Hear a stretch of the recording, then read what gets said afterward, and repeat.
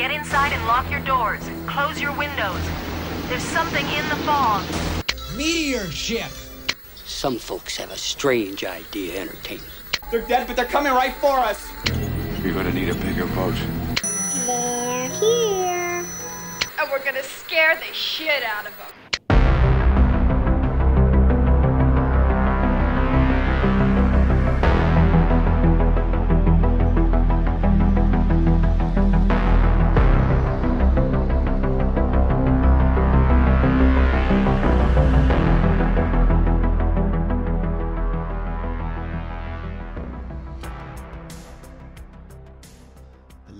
Welcome to the Spooky Picture Show, where four friends get together and talk about everything spooky. Welcome to our Halloween episode, and my name is Peter Brackey. And I'm Kevin Ellis. And I'm Michael Felcher. And I'm Chris McGibbon. Well, welcome everyone to our inaugural Halloween episode. We're going to talk about, surprise, surprise, the Halloween franchise. Series. Whoa. Mm-hmm. We did Friday. Right? We did Nightmare. Now we must do Halloween. And we're also coming on the eve of the release of Halloween Ends. So very excited to discuss the latest and supposedly final chapter, right? In the franchise? Yeah, sure. Do you guys believe that? Seriously? That's what it says. Yeah. Yeah, sure. Oh, yeah. No more Halloween movies. I'm sure of that. Mm-hmm. Oh, yes.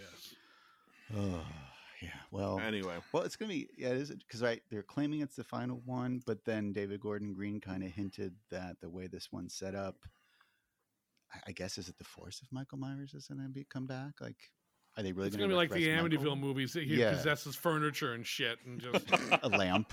Yeah, the Halloween lamp and the Halloween dollhouse and Mm-hmm.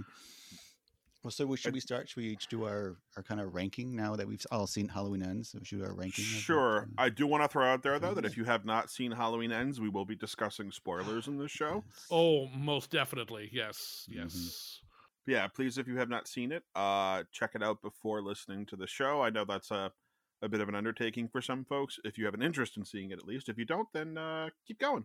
But then again, who are we to tell you what to do? You know? Mm-hmm. It's more of a recommendation, really. Honestly. A warning, you might say. It is streaming on Peacock. That does make it a little bit easier. I'm pretty sure a lot of people have seen it by now.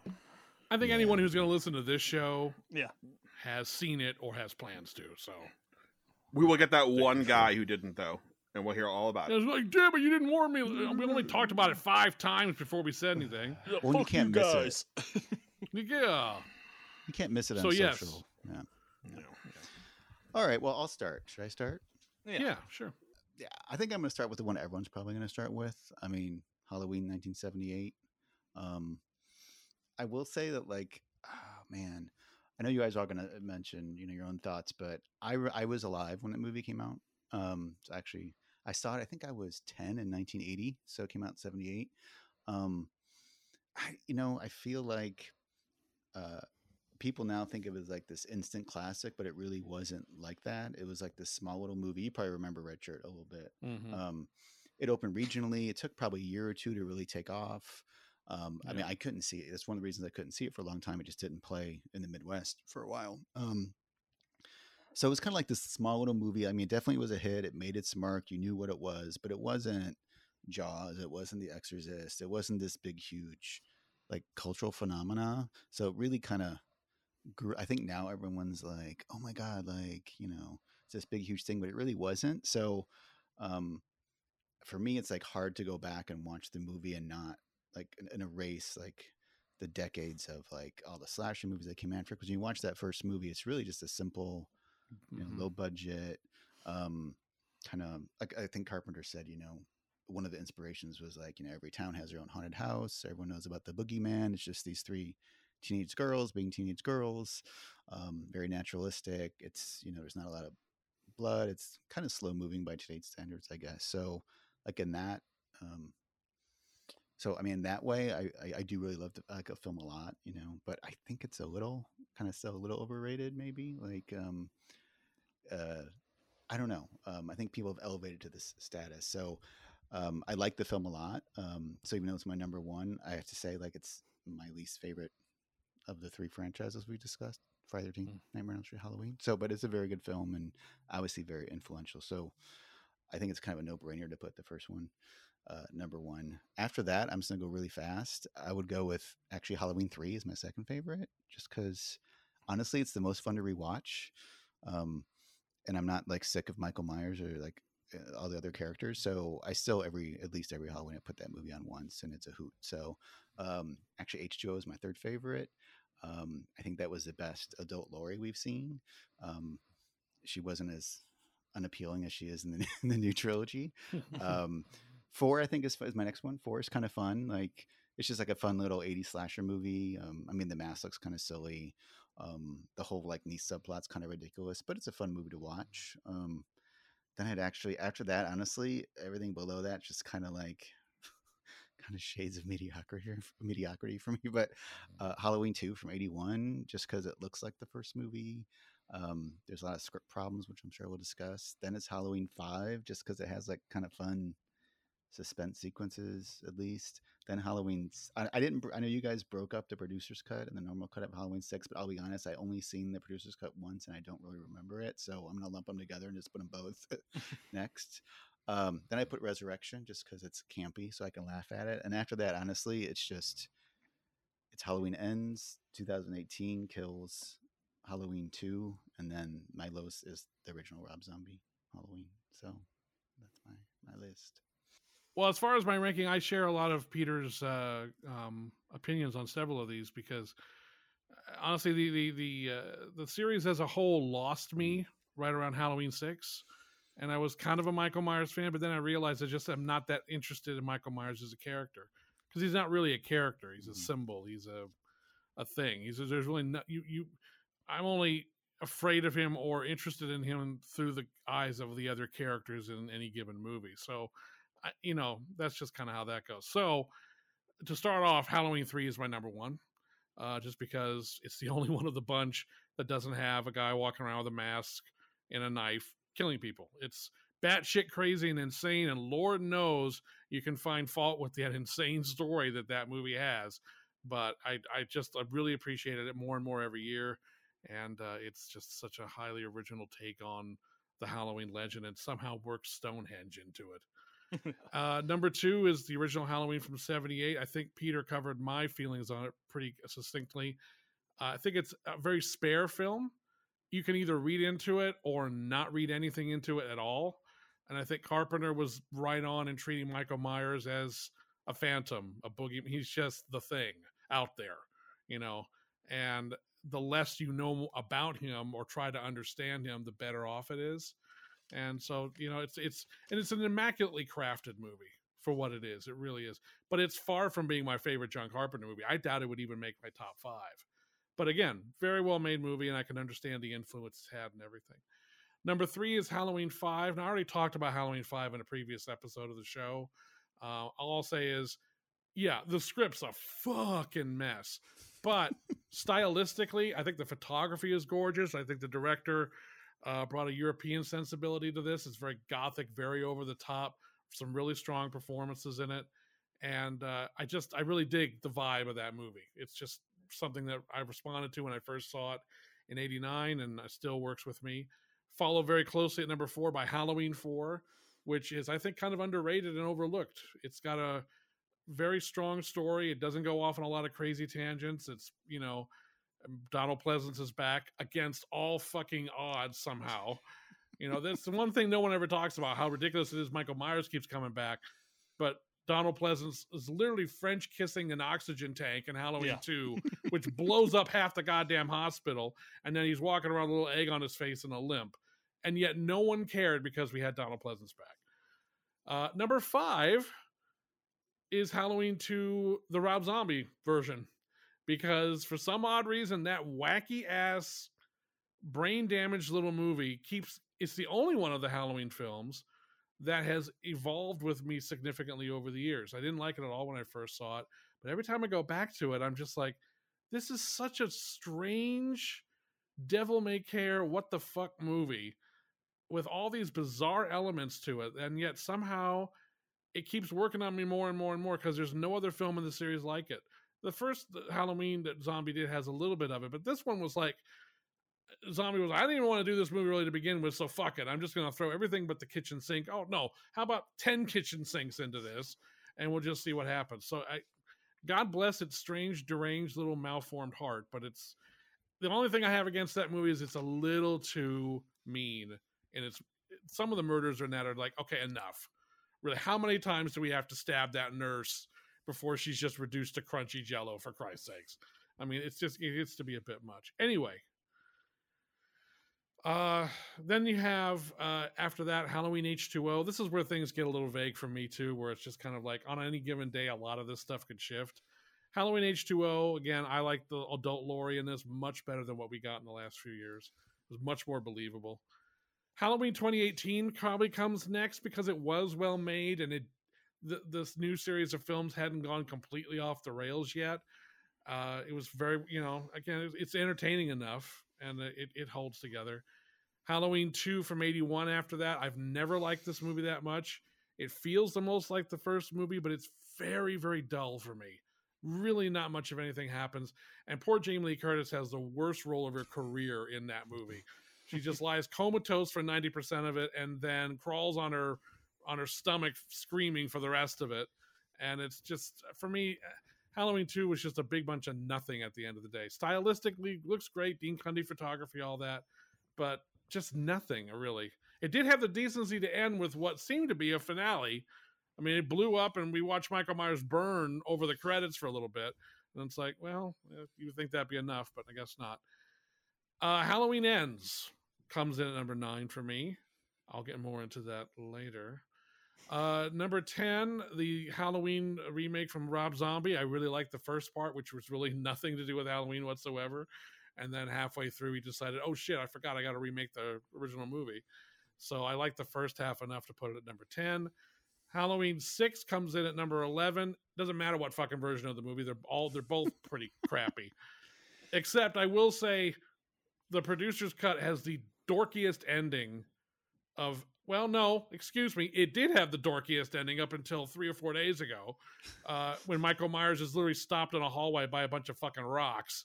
But it's like, okay, and pebbles, mind you. Aren't they gravel. acorns? Are they acorns? Yeah, I don't know. They're runes. I don't know, whatever the fuck it is. Yeah, it's really dumb. So neither version of that movie works for me. And then Halloween Kills comes in at number 12. This was tough for me. This was the only part that was tough for me. What's the worst, Halloween Kills or Halloween Resurrection? At least Halloween Kills had a good score and it was well made. It's a very well made movie. It's just what it's made of is really shitty. And it's just incredibly stupid and just mind-numbingly it's just mind-numbingly amounts to nothing really at the end of the day. And I put Halloween Resurrection at the bottom because I rewatched it again in preparation for the show. And I hate all the characters in it so much. I just want these annoying people to die as fast as humanly possible. And they don't. And granted, it only takes 90 minutes or so. So that's one good thing. Halloween Kills is much too long, but so you know what? You ask me this tomorrow, 12 and 13 could shift around. Hell, half the list could, but as of right now, that's where I come in. Hell, if you ask me right now, tomorrow on mine, numbers 5 through 12 will be. Mm-hmm. I mean, it's like putting shit in a hat and drawing names at this point. I mean, but anyway, my number 1 is the original Halloween 78, and I love this movie. It's in my top 5 movies of all time. Mm. But after this, it starts going downhill a little bit. Just a little bit, the first 5. Number 2 is number 4. First one I've seen in the theater. I love the Jamie character. I love the, what's her name? Her sister's name? I keep thinking Jamie? of, yeah. Ellie the Cornell. little girl? Ellie Cornell character, yeah. I thought those were Ellie. Oh, yeah. Yeah. Rachel. Rachel. Yeah. Didn't like the mask too good, but movie's still good. My number 3 is Halloween 2 81. And it might be purely nostalgia doing this, but I feel like number 2 and number 1 go hand in hand. You can watch them back to back and it'll feel like the same movie. Mm-hmm. So Number 4 is Season of the Witch. This is a mean movie. I was telling the guy, I was talking to a guy at work today who was talking about Halloween Ends and how much he hated it, but he's never seen part 3 because Michael Myers wasn't in it, but he really didn't know what it was about. So I was telling him the plot of it, and you ought to have seen his face when I was telling him what this movie's about. He was like, I just keep not watching it. How do you explain that plot to anybody? I mean, it's just... It's hard to hear it coming out your own mouth, but it's fun. Yeah. And number 5, surprisingly, I just watched this one yesterday for the first time since it came out, which is Rob Zombie's Halloween Part 2. It shocked me how much I liked it because how batshit crazy it is. Yeah. And Brad Dourif owns his movie. Oh, he does. He's really he good. does. Yeah. And this is where it gets tough for me. Yeah. And I hate to say it because I don't know what y'all gonna say, but number 6 is Halloween Ends. I don't know why. I don't know why. What? Yeah. Yeah, I'm with you, Kevin. I understand because it's like throwing darts. It's just like, okay, that's where that one lands, I guess. Maybe it's because I've watched it twice and it's new and it's fresh in my mind, but it's just something about it I liked just a little bit, you know. I think I was just not sick, but just kind of tired of the whole Michael versus Laurie for like the 12th time. I thought it was a breath of fresh air. Okay, number 7. I think is Halloween 6. I love the. It's got more of a Halloween feel than the other ones up to this point, and besides the trick or treating at 7:30 a.m. part, I always laughed at. But I love Michael Myers in this. This is probably my favorite Michael Myers of the whole series. Then number 8 is Halloween 2018. I liked it up to the point. I think the doctor character ruined the whole movie. Basically, what was it, Dr. Sartan?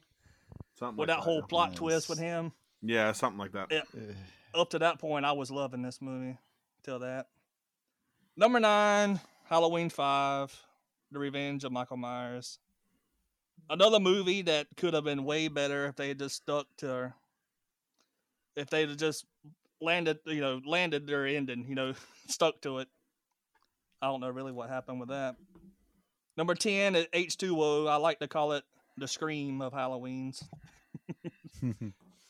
Which it's my favorite Laurie portrayal of Laurie, and the final act saves this movie to me.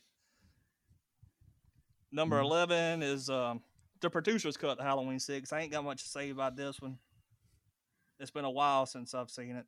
I just know it was stupid as hell. Rocks, dude. It's got freaking rocks. Number 12 is Halloween Kills. And when I first saw this movie, when it first came out, I liked it a lot more than I've watched it. I remember you since. liking it, yes. Mm-hmm. Yeah. But now, over time, after I watched it again, it's not that good. Well, maybe it was because at the moment it was the perfect movie for the time. During COVID shutdown, you just wanted to see people die, and these people deserve to die. Well, holy shit, Kevin! That's not a good attitude. I mean, cool, but I want people to die, man. Yeah. Well, the people of Haddonfield are dumb as fuck. Oh God, yeah. Well, yeah. Well, they don't move for one. Yeah. yeah. Number 13 is Rob Zombie's Halloween. I enjoy all the stuff at the beginning in the institution. Mm-hmm. Not the stuff, this family life, because I think it's better if you don't know why he is what he is. But I did like the stuff in the institution. And number 14 is Resurrection. There's no redeeming this shit pickle. Poor Resurrection. Yeah. I know. Resurrection gets a lot of And I watched it again yesterday too, and it still sucks.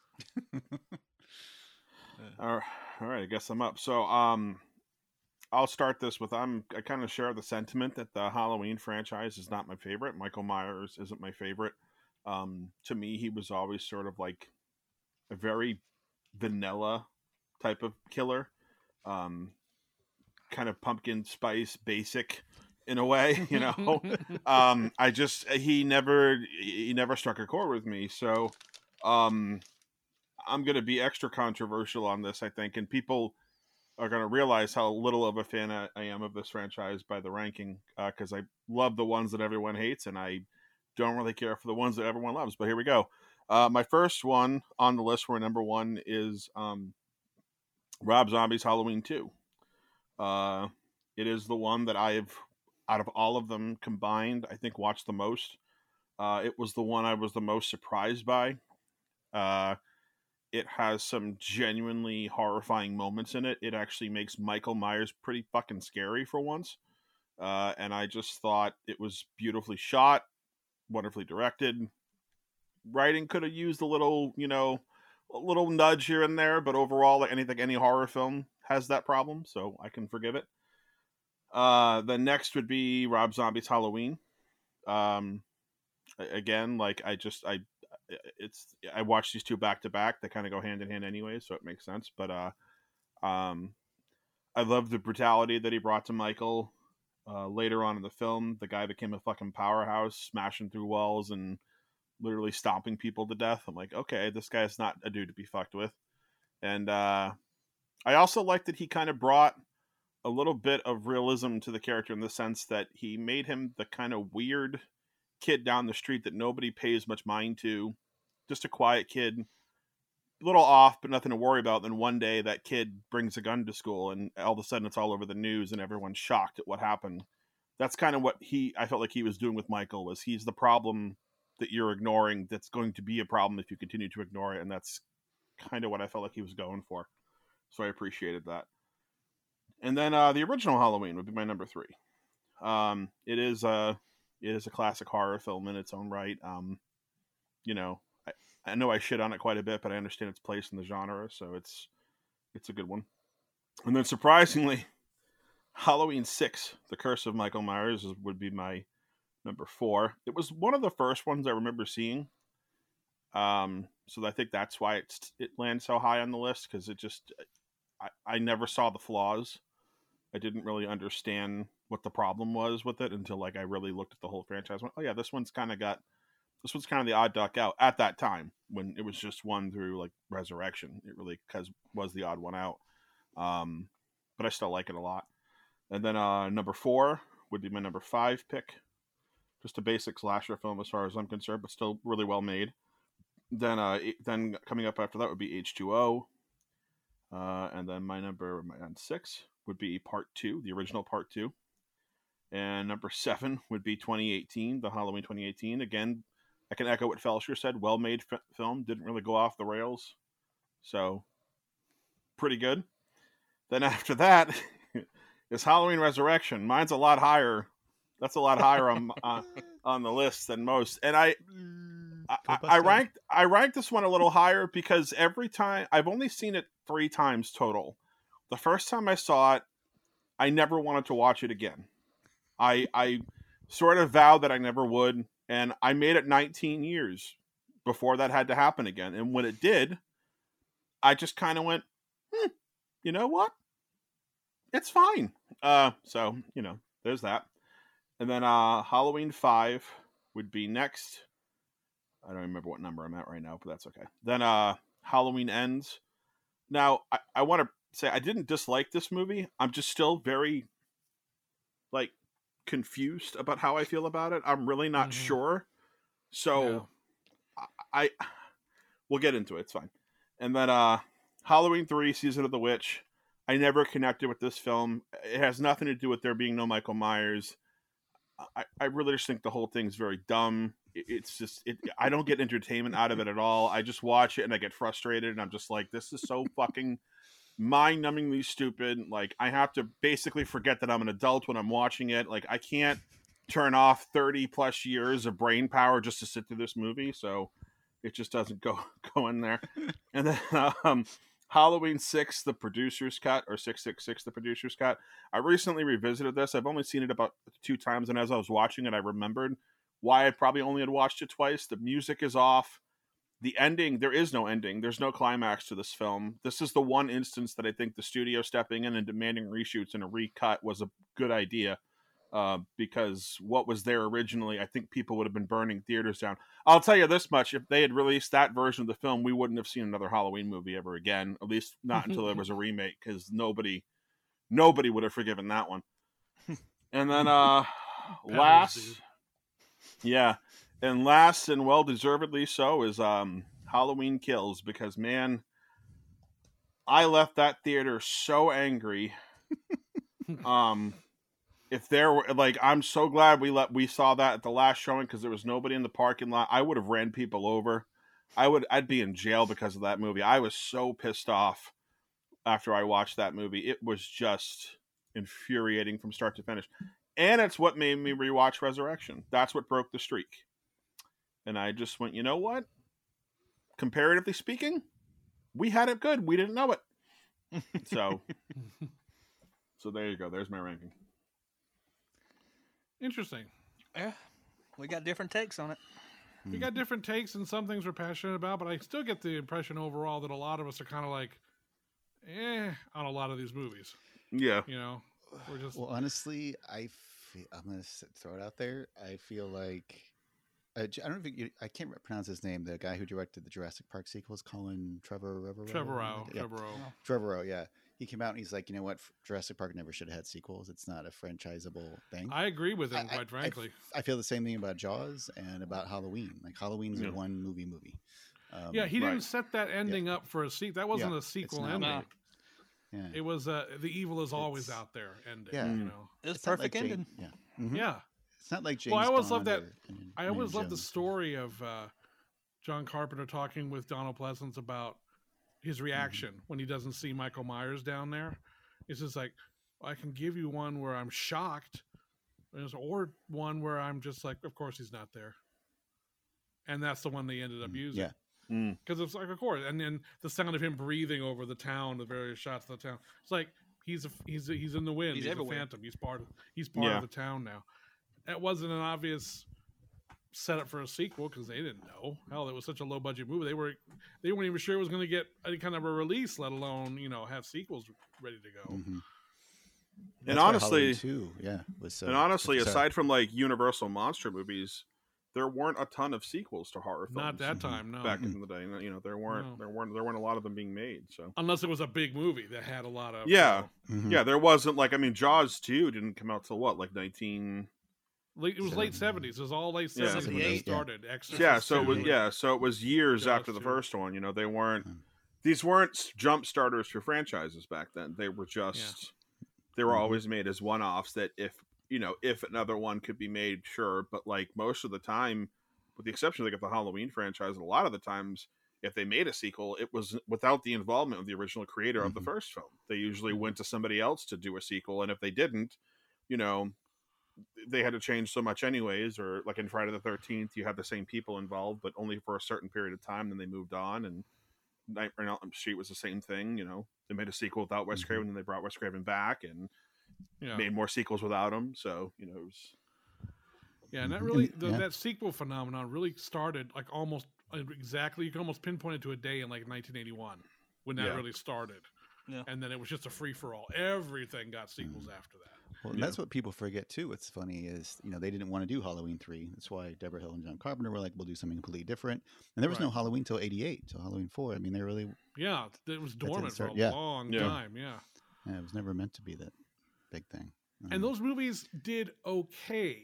They made money, but they were never blockbusters. That only happened with 2018, and I was shocked. Yeah. That opened like a goddamn Jurassic Park movie. Yeah. And I was like, what the fuck happened here? It was just, the H2O didn't open like that. Yeah, it did. H2O opened pretty well, but not like that. It was good, but not, yeah. Well, I think 2018, you had John Carpenter coming back to the franchise, which fans have been begging for years. And then you also had Jamie Lee stepping in again. So I know a lot of people who I think made a lot of allowances for 2018 that weren't allowed in other entries in the franchise because those two were a part of it. One of the things that always struck me was people, and going against the Rob Zombie films was the brutality of Michael Myers. They didn't like how brutal he made him and how much of a powerhouse he turned him into, because he basically became Jason Voorhees. But in Halloween 2018, Michael Myers is just as brutal, if not more, than he is in Rob Zombie's movies, especially in Halloween Kills. And all anyone can say that's good about Halloween Kills is how brutal he is and how graphic the kills are. And I'm like, you understand why now this might be a problem when you bring it up with Rob Zombie, right? Because that's very hypocritical of you. Oh no, but it's Rob Zombie. He sucks. Yeah, well, that's a whole other thing. There's a right. whole.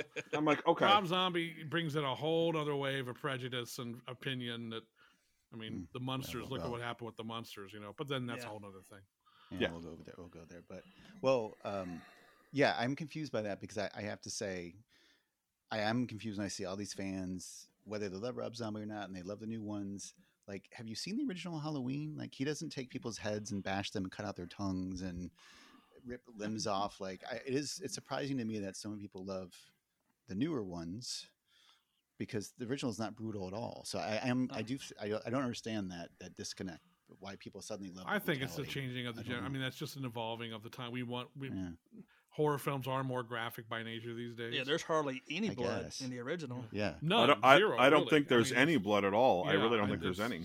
It's not even the blood. Yeah, and even Halloween 2 is relatively chaste compared to, what would come later on. Yeah. What's bizarre about Halloween 2 to me is Halloween 2 feels more like a Friday the 13th sequel. Mm-hmm. It does. Because the kills are more elaborate. They're more violent. They are more violent too. Like, there's the hot tub kill. There's the hypodermic kill. The girl getting injected with an air bubble, which was very specific, by the way. That was a very specific way to kill somebody, is injecting an air bubble into their temple. It's like, oh, okay, so Michael knew about anatomy. Michael has medical training, apparently. Yeah. Well, the whole scene where he puts her name, the nurse, and the lights above her head, and he drips her body out with blood. I'm like, that's very elaborate to set up and have time to do and figure out. I'm like, it didn't really pay off in the movie either. The bloodletting, at first, what happened? When he picks the nurse up with the scalpel. No, that was cool. That was, but even like when you get to 4 and 5, there's still 5 was a little more violent, but even not that much. 6 starts to get a little gorier. 7 pulls way back. Yeah. And it's when the Rob Zombie films happen. That's when the violence really takes a serious uptick. Yeah. I mean, 2004-5 is when the torture brutality. We've never been the same since. So that was all in vogue at the time. Yeah. Well, he did stick his thumb through somebody's forehead in part 2. I mean, part 4. And that was a reshoot. That was added later after they said the movie was too bloodless. Yeah. So they went back and shot that ambulance scene later on. But there's something about the older stuff, more like Friday the 13th, like it's about the fun of like the magic trick, like there's a light. It sounds weird to say, but it's not about. I think the new ones, what strikes me is they're all about watching people suffer. That's the difference to me. It's enjoying watching people be brutalized, and it's a weird. There's a difference in tone. I don't know what you guys think between. And what was weird about Halloween Ends for me watching it now, again, spoiler alert for anyone who hasn't seen it yet. For the most part, that movie pulled back quite a bit. It did. From say Halloween, especially Halloween Kills, and it was actually much more reserved. But then in the last act goes way off the rails all of a sudden.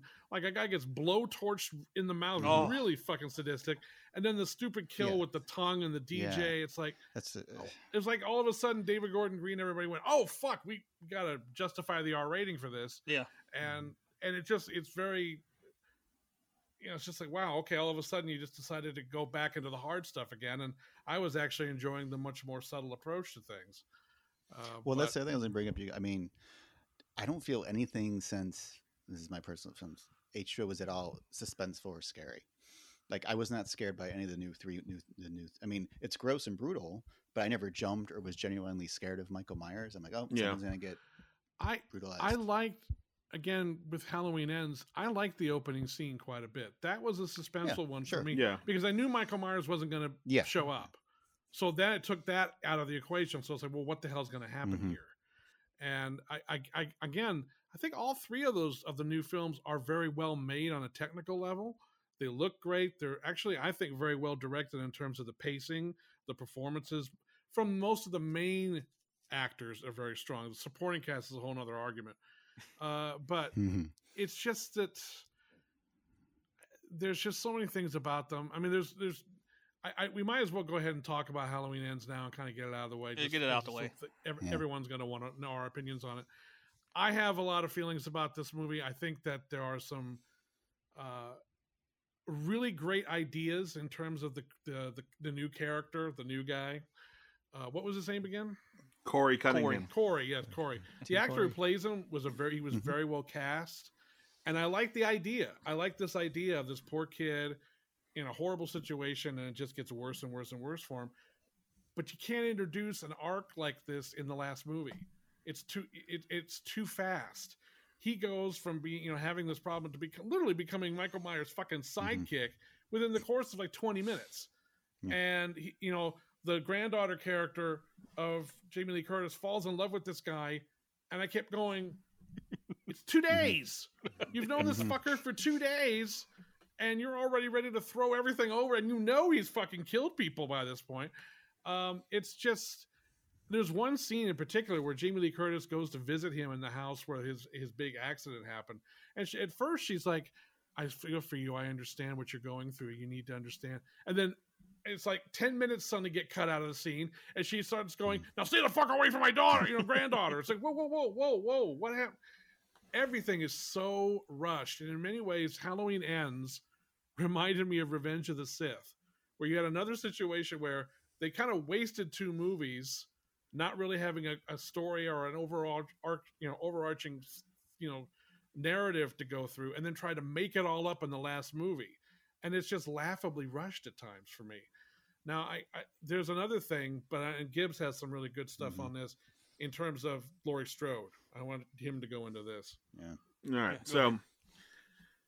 So while we finished the movie, we're all talking about it, and I had this realization that in Halloween 2018, we're set to believe that Laurie Strode's been obsessed with Michael Myers, who murdered 2 of her friends, a tragedy, of course, and a couple other people on Haddonfield on Halloween night. He was captured and locked away safely. So she obsesses over this for 40 years, insisting someday he's going to get out, insisting someday when he does get out, he's going to come after her because she was the one that sort of got away. There's no real explanation as to why she feels like he's going to come after her, but that's what we got to run with. Removing the brother-sister angle takes that whole thing out, but whatever. Halloween Ends. At the end of Halloween Kills, her daughter is murdered. Her son-in-law is murdered. About 30 other people that I'm sure she knows have been killed. And in Halloween Ends, she's like, I've moved on. Yeah. And I'm just like, and then insult to injury is at the end of Halloween Kills, he disappears. Nobody knows where he went. He didn't get captured. He's still out there somewhere. And she's still like, I'm going to bake a pie. Yeah. Or try to. Or try to. Oh, yeah. And then and then calls it a Halloween tradition. And I'm like, bitch, you haven't celebrated Halloween in over 50 years. What are you talking about? When was it a tradition? Your daughter wore Christmas sweaters. The Laurie we meet in Halloween Ends is the one we should have met in 2018. Yes. And the crazy paranoid lady who shoots, shit in her backyard and has booby traps in her house. That's the one that should have been in Halloween Ends. Yeah. So the arc is completely backwards. The arc is weird, and what's even stranger is if you flipped Halloween Kills and Halloween Ends, they make more sense that way. They do. Yeah. They honestly do. If you flip the plots of those 2 movies and just stick the ending of Halloween Ends on Halloween Kills, it's like, no, actually this works a little better. This is more like, not, there's other elements you have to move around too to make it work, but like, the justification of the entire town being upset in Halloween Kills makes more sense if 4 years earlier he came back and he killed people and then he disappeared. And then they find out he's back, and now the entire town's like, we've got to stop him because he already killed, people before. We didn't listen to her, and now we're going to listen to her. There's just this entire trilogy, except for the first one, really, the last 2 movies really reeked of we didn't know what to do. I've never seen a set of 3 movies made by the same creative team that felt so different from each other. It's almost like they just randomly picked ideas and thought, we'll see what happens and see if this works or not. And most of it didn't. Well, the one thing I do know that is, I guess, confirmed fact is they did the first one, and then it was such a hit, they said to David Gordon Green, okay, you can do 2 more. So he wrote those back to back. That was a question I was going to have. Yeah, so it's clear that 2 and 3 were not conceived with one, but 2 and 3 were kind of conceived together. So he did do both those around the same time.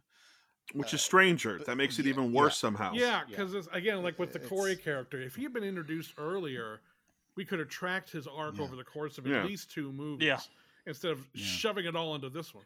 At least introduce him and kill somewhere where he pops up and we know who he is. So when he shows up, because what would have made more sense if the idea was to make the one and then they got the okay to make 2 more. Okay, I get they couldn't put him in the first one, but if they had that plan all along from the first one, he could have been Allison's boyfriend that she dumps that night. So when she sees him in Halloween Ends, it's like, this was a part of my life that was left unfinished.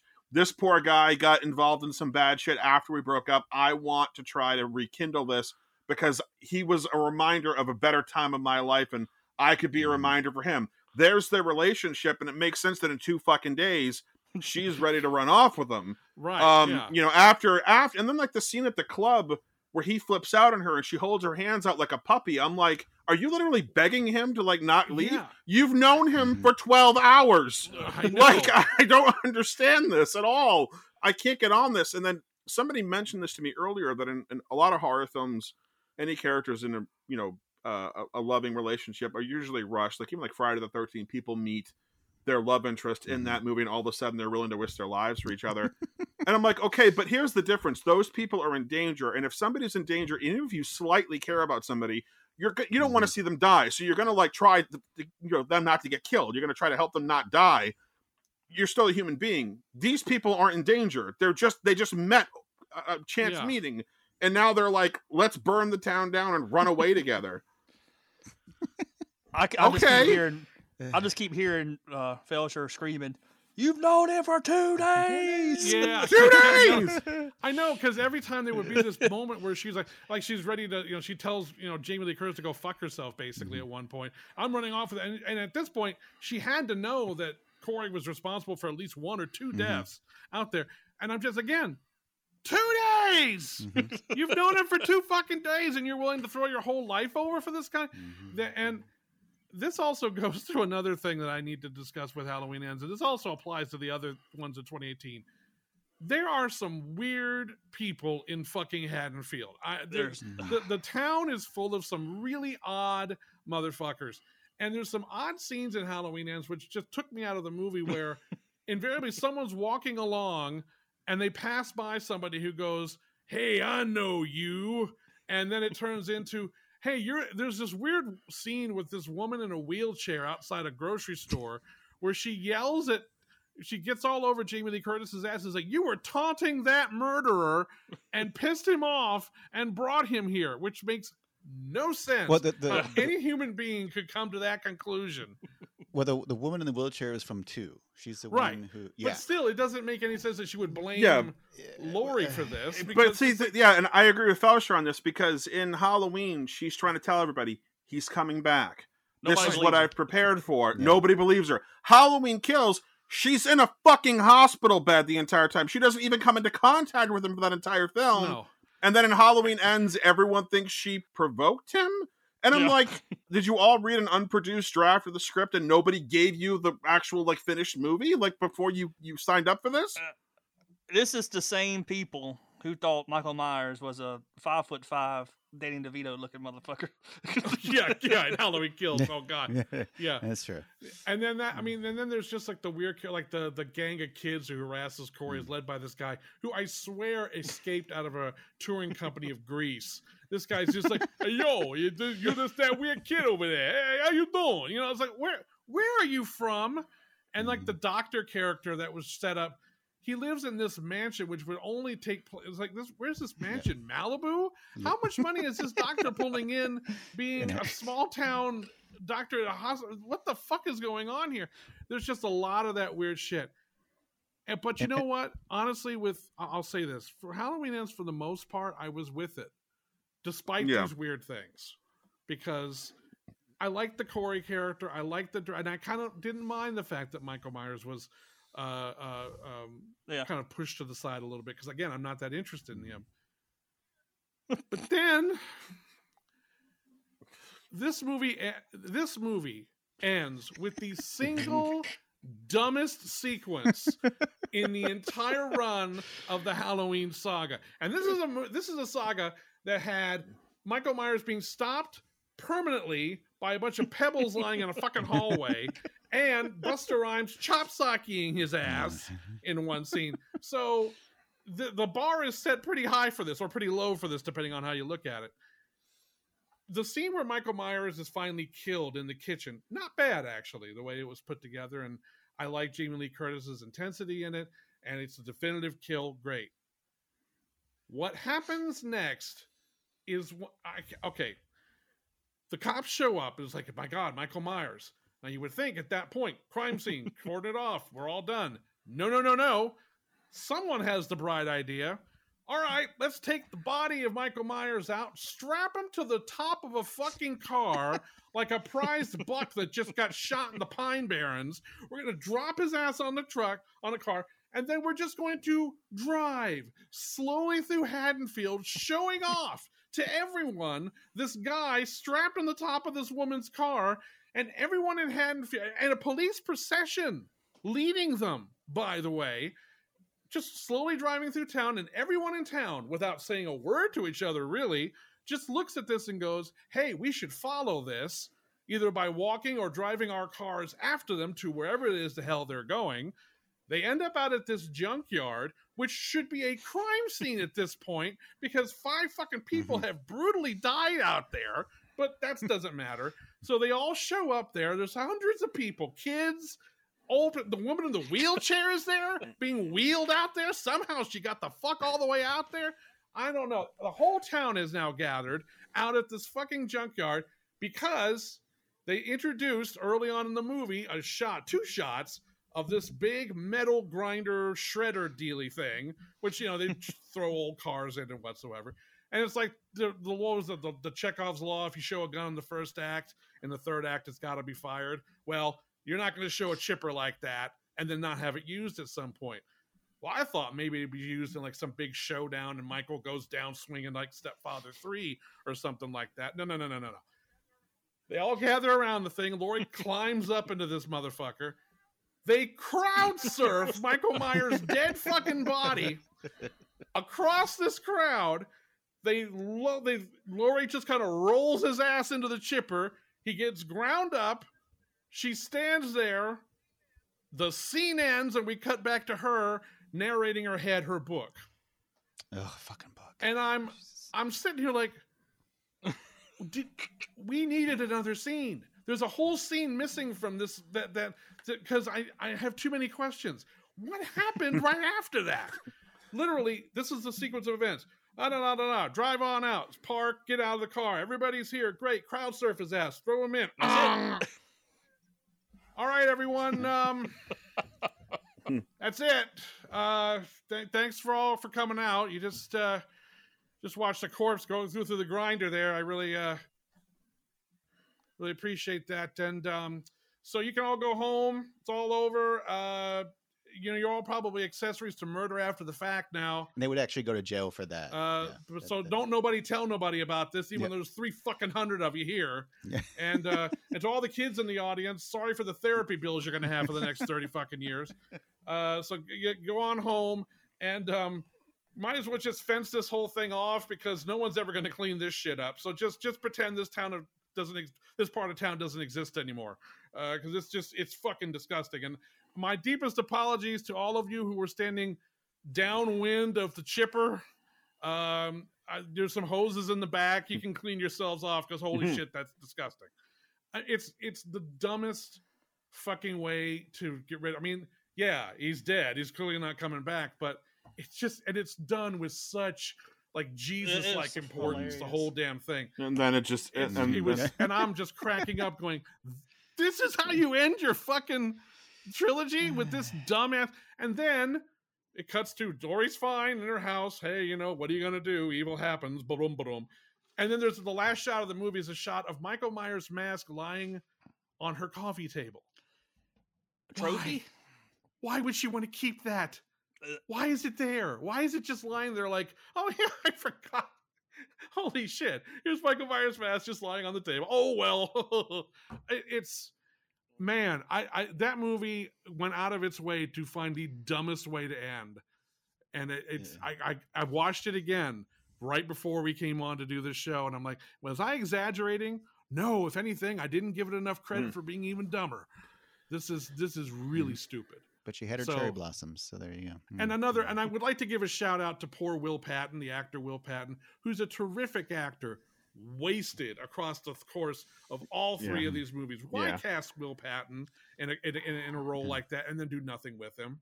But a waste of time. I also want to, I don't mean to add insult to injury here, Felsher, but the mom, Corey's mom. Oh God, the whole parents thing. But you know how disappointed you were that her death was off screen?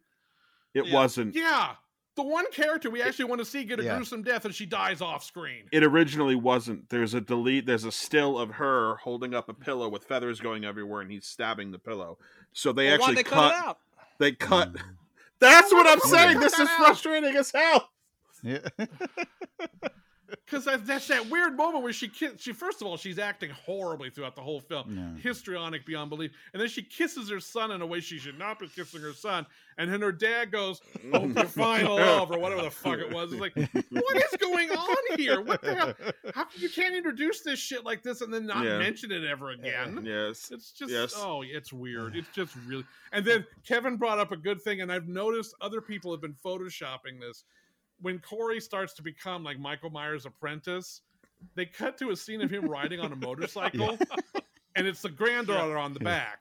Yeah. But Kevin was just like, I'd give all the money in the world if Michael Myers is on the back of that motorcycle. Yeah. It was right after they killed the doctor and the nurse at the house. Yes. So, right. So in theory, Michael, he had to take him there, and that's the only way he got it. Yeah. Yeah, he did. Mm-hmm. Yeah. Why not show it? It would have been so amazing. Yeah, and I've saw someone photoshopped it already. Yeah, they've already put Michael Myers on the back of the goddamn. and I thought the same thing as Kevin did after that. It's just like, you know what? If they had that moment with Michael Myers holding him on the back of the rest of this movie could be two dogs fucking, and I would give it a thumbs up. I think my exact words was, if he's on the back of that motorcycle, I will fight anybody who says anything bad about this movie. And I would have been right there with you on that. It's like, if you have the guts to do something that over the top goofy, you've got me forever on this. But no, of course. Yeah, I mean, and you know what really frustrated me at the end of the day was that the start of this new trilogy was sort of rectify or the mistakes made with the original series, right? Like Laurie being his his sister. Brother, you know, the family tree thing and the Curse of Thorn, all that stuff was being thrown out the window in favor for a direct sequel that ignores the other ones and removes that subplot that apparently John Carpenter never liked but wrote anyways and submitted to Universal and got never complained about it until 30 years later when people couldn't figure it out, and then all of a sudden he's not a fan, but we won't get into that. Well, no, he dissed it back in '82. Oh, well, fuck. The guy still fucking wrote it. So what do you want me to tell you? Oh, yeah, no, he's totally responsible. So, they made this series to kind of just be like, hey, we can do better. And we're going to do better. This one's going to be so good that you guys are going to forget all about these and this is going to be your preferred timeline. They end it no better than H2O did. H2O essentially... Yeah. Mm-hmm. Logically makes more sense that the Laurie character is paranoid that Michael is going to come back because she finds out about the relation and she realizes that that's the reason he came after her in the first place. And if his body was never recovered and she doesn't know what happened to him, of course she's going to be like, yeah, he still might be out there. And it's only 20 years later. Halloween 2018 is 40 years later with some random dude in a white mask that happened to find you on Halloween night and kill two of your friends and you got away. There's no reason for you to be that upset 40 years later and change your entire life preparing for it if there's no connection. Yeah.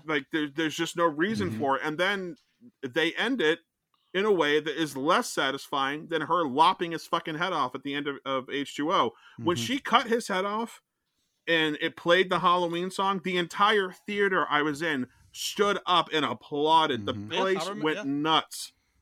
People were going berserk. They were like, that is the way you fucking end this. Finally.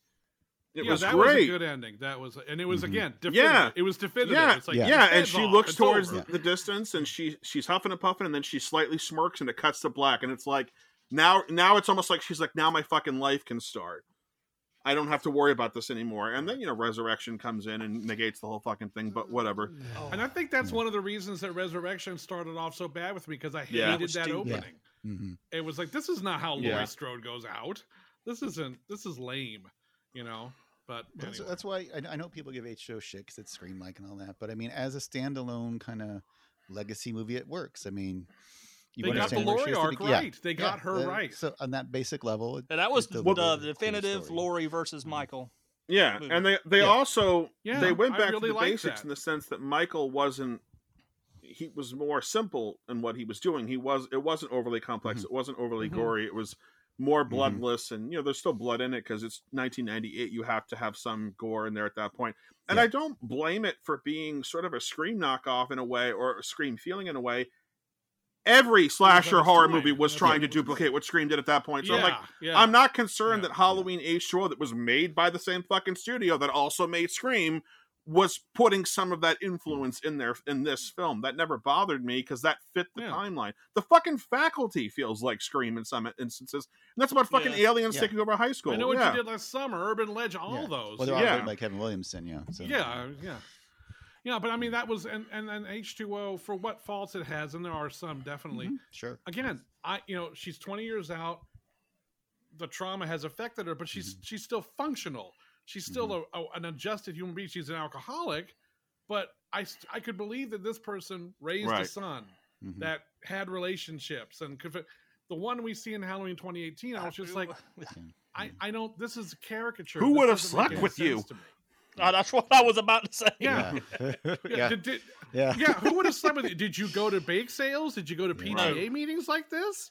I mean, it's like, but again, that Laurie Strode at the beginning of Halloween Ends makes a whole lot more fucking sense. But it's backwards. But again, Yeah, but again, we got, I burned my pie. Oh. Yep. Well, going back to what you said, Gibbs, I mean, do you feel too like, I feel like Jamie Lee was acting like, and she was trying to act like Laurie Strode again, all like girly-ish when she sees Will Patton. Like she was trying to, and it didn't make sense because she was this crazy batshit person in 2018, and now she's trying to be the young. Yeah, I mean, I thought that scene in the grocery store was really cute. I actually really liked that scene. I didn't like the line. Actually, I like your face. I was like, if somebody said that to me, I'd call 911. Like, this motherfucker's gonna rip my face off. This, like, nobody wants to hear somebody say that. I feel bad. I actually feel bad for Jamie Lee Curtis over the course of these 3 new movies because she's really trying. I mean, she's really giving it her all. She did not walk through these performances at all. I would feel bad for her if she wasn't a producer on these things. She had some say and how these movies were getting made and what she was going to be saying. She didn't just show up as an actress. She showed up as a producer, and she has pumped the fuck out of these movies. Going back to even saying that she regretted doing H2O. I'm like, bitch, H2O was your fucking idea. You said in interviews prior that you were the one who wanted it to happen in the first place. And now you're like, we never should have done it. I'm like, wait a minute. Like, well, she keeps going back. She changes her tune every few weeks. Like recently she did that. She's like, oh, actually love H2O. I don't mean to denigrate. It's like, whatever. I don't know what you're talking about. Maybe it's too much activity. Well, I'm going to say it. I'll be the contrarian. I actually don't think she's very good as an actress in these new 3. I find her really smug and self-satisfied. She seems very. Well, that's the character, though. That's what they can see. That's my problem. Is that the character is all over the map. I honestly doesn't allow her to really. I honestly feel like in Kill, she's sidelined for 90%, basically playing her role in part 2 of just basically staying in a hospital bed. In End, she's kind of put off to the side too. And again, like the other thing that bothered me about these movies really bothered me after it was all said and done is Halloween 2018 leads us to believe that they're setting us up for this epic battle between Laurie Strode and Michael Myers, that eventually these two are going to come head to head, and it's going to be like Lord of the Rings level epic. We're going to get this, finale. And all Halloween Kills is fill time between Halloween Kills and what's supposed to be Halloween Ends. But Halloween Kills essentially sets it up to be like all Michael Myers wants to do is go home. He doesn't care about Laurie Strode. Laurie Strode's been obsessed with him, but to him, she's a non-issue. Even after he runs into her again, he never tries to go after her. He just wants to go home. So I'm like, so now you're setting up this, quote, epic battle where one half of the party doesn't care about what the other one wants or it needs in any way. They just want to do this other thing and don't give a shit at all. And then when Halloween ends, it's like, oh shit, right, we've got to finish this. Let's wrap it up. Like it's legitimate in the last 10 minutes. Like, oh yeah, fuck, Michael Myers, Laurie Strode, we've got to do something. Yeah, they couldn't make up their mind. Is this a showdown or is it not going to be a show? I mean, they didn't. Is Laurie and Michael a thing or is it not a thing? I mean, make up your mind. What is it? And where did he go for 4 years? Like off to fucking Waikiki and to get a fucking vacation in? Right, like he went into that ridiculously over the top sewer. And nobody thought to check. No, nobody thought to look in. He's hanging out with Pennywise. I mean, the FBI would. I mean, when you have that many murders, that becomes a federal thing. The FBI would be all over that place. And they were throwing like hints out that he's killed everyone. There's missing posters and the billboard. Mm-hmm. So it's And how does he eat and poop? Does he just take a shit in the sewer again? Yeah, and did he really? And he never bothered to kill that old hobo living right outside there. Yeah. That would have been easy. He kills hobos all the time. Well, did you notice that scene when like he gets like the power up from Corey? Like the Corey power up. Yeah, he looks at him like yeah. I mean, does he need? Like, I was confused. Like, so is he weak and he needs someone to kill for him? And that's well, he was Freddy locked up for 40 years and didn't kill anybody. If that's the case, yeah. They never made up their mind. Is he supernatural in some way, or is what he about not this? I mean, they always. What they said it was on before it was made. It was on go 4 years into the future, and COVID was on play a part. I remember that. Yeah. Oh. Was COVID? No No COVID. mention. That's why he was so easy to kick his ass. Because he got COVID. Wouldn't it be funny? Michael died of COVID. Think he died? Yeah. No, I know there were reshoots done on ends, and I think it was 2 weeks worth of reshoots. It was after a test screening that I believe a friend of ours managed to see. Because somebody, I won't say who because I don't want to bag them, but a friend of ours gave us some critical plot points that we were like, oh my God. And I remember thinking like, people are going to be fucking pissed. And it made me kind of want to see it more to see like how upset everyone was going to get over the fact that Michael Myers shows up for 5 minutes at the beginning and 15 minutes at the end. And that was it. And the version she saw, he didn't help Corey kill anybody. Corey was doing all of the killing up until he got killed by Laurie, and then Michael shows up to pick the mask back up. Almost like, you failed, young Kimosabe. Now it's time for me to put the mask back on. Instead, we got the buddy cop movie, I don't know. That might have been better. You know what? In a weird way, I think I would have enjoyed that probably more. Because, again, I don't give two fucks when about Corey went back in the sewer and basically kicked Michael Myers' mask and stole his mask, I was thinking he's going to kill Michael Myers and just... This is it. He's the new Michael Myers. And I would have been fine with it. Yeah. I know. There's some good ideas. There's some really good ideas in ends that I responded to. But again, it keeps kicking itself in the nuts. And honestly, too many times. Where they should have killed off Laurie. In that scene where she says, do it, and it flashes back to all of the shit, snap her neck, and then his arm goes limp. Allison comes in. She's grief-stricken. She didn't listen to her. Now she's dead. He's lying there. And then the cops show up and they say Michael's dead. And then if they had that procession scene, I wouldn't have been as offended.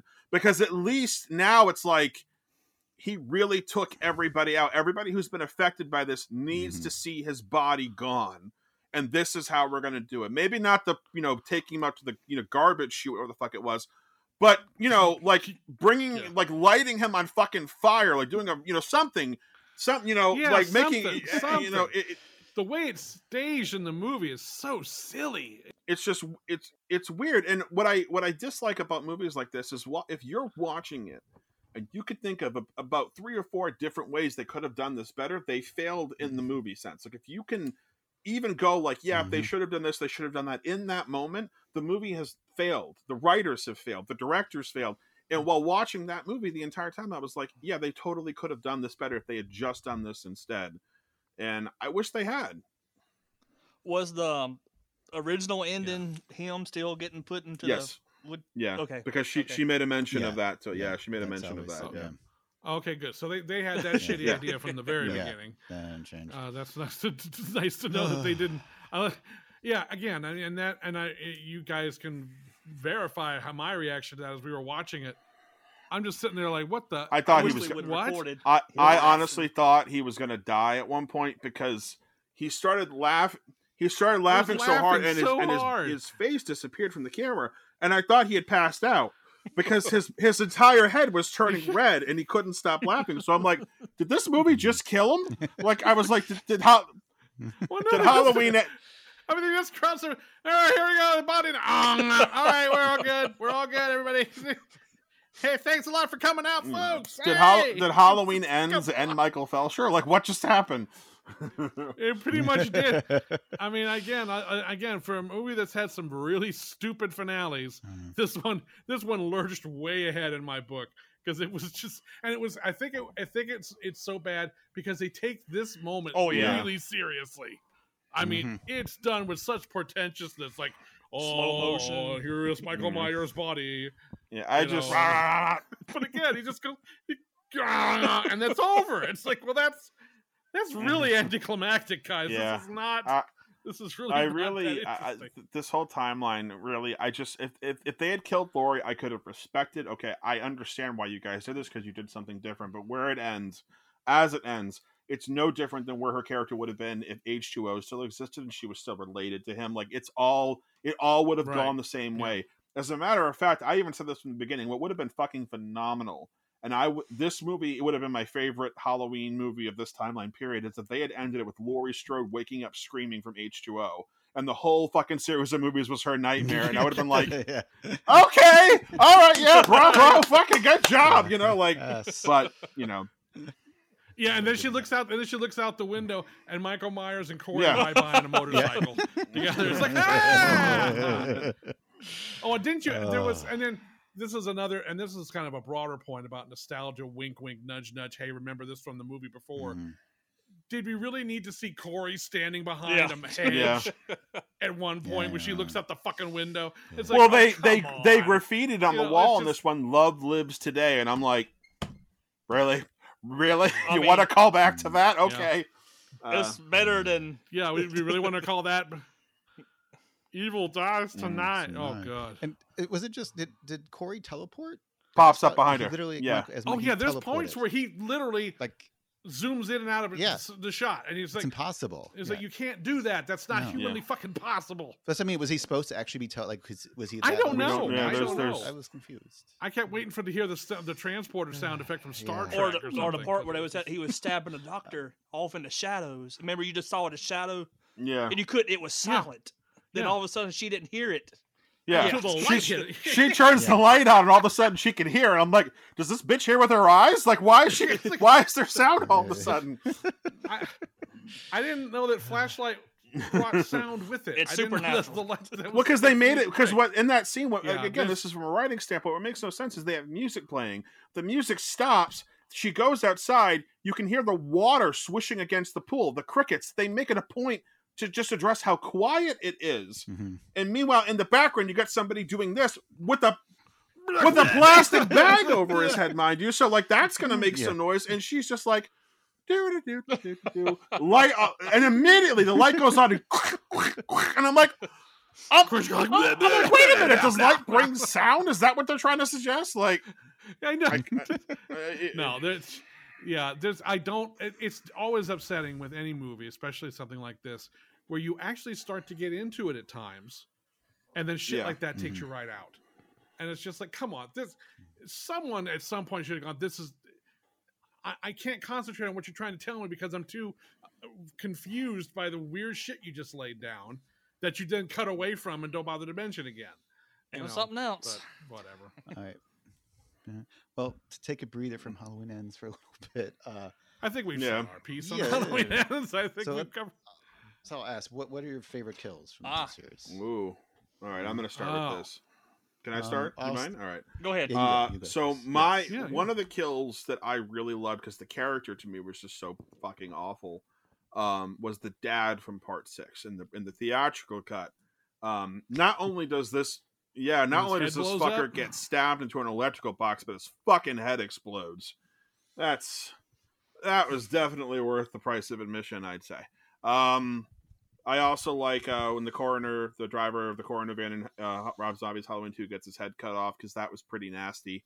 and pretty grotesque. And I was like, okay, all right, that's a wit. Because I remember I was working on an independent horror film, and we were going to slash somebody's throat, and I talked to the for the makeup effect. And I talked to the director and I said, I don't want to do just like a throat slashing, because how many horror films have you seen where somebody gets their throat slashed and it's over? I said, why don't we we'll have a retractable knife and we'll stick the knife in and we'll actually hear it like scraping against the bone. And he's really like it's like a dull knife that he's jagging through her throat. And then we kind of lift it up. We don't have to do like a Pez dispenser, but lift it up so you can see her throat's been deeply cut. Her windpipe's cut, everything, and she's bleeding. I can make all this. And he didn't want to do it. He thought it was too gory, too out of what he wanted to do.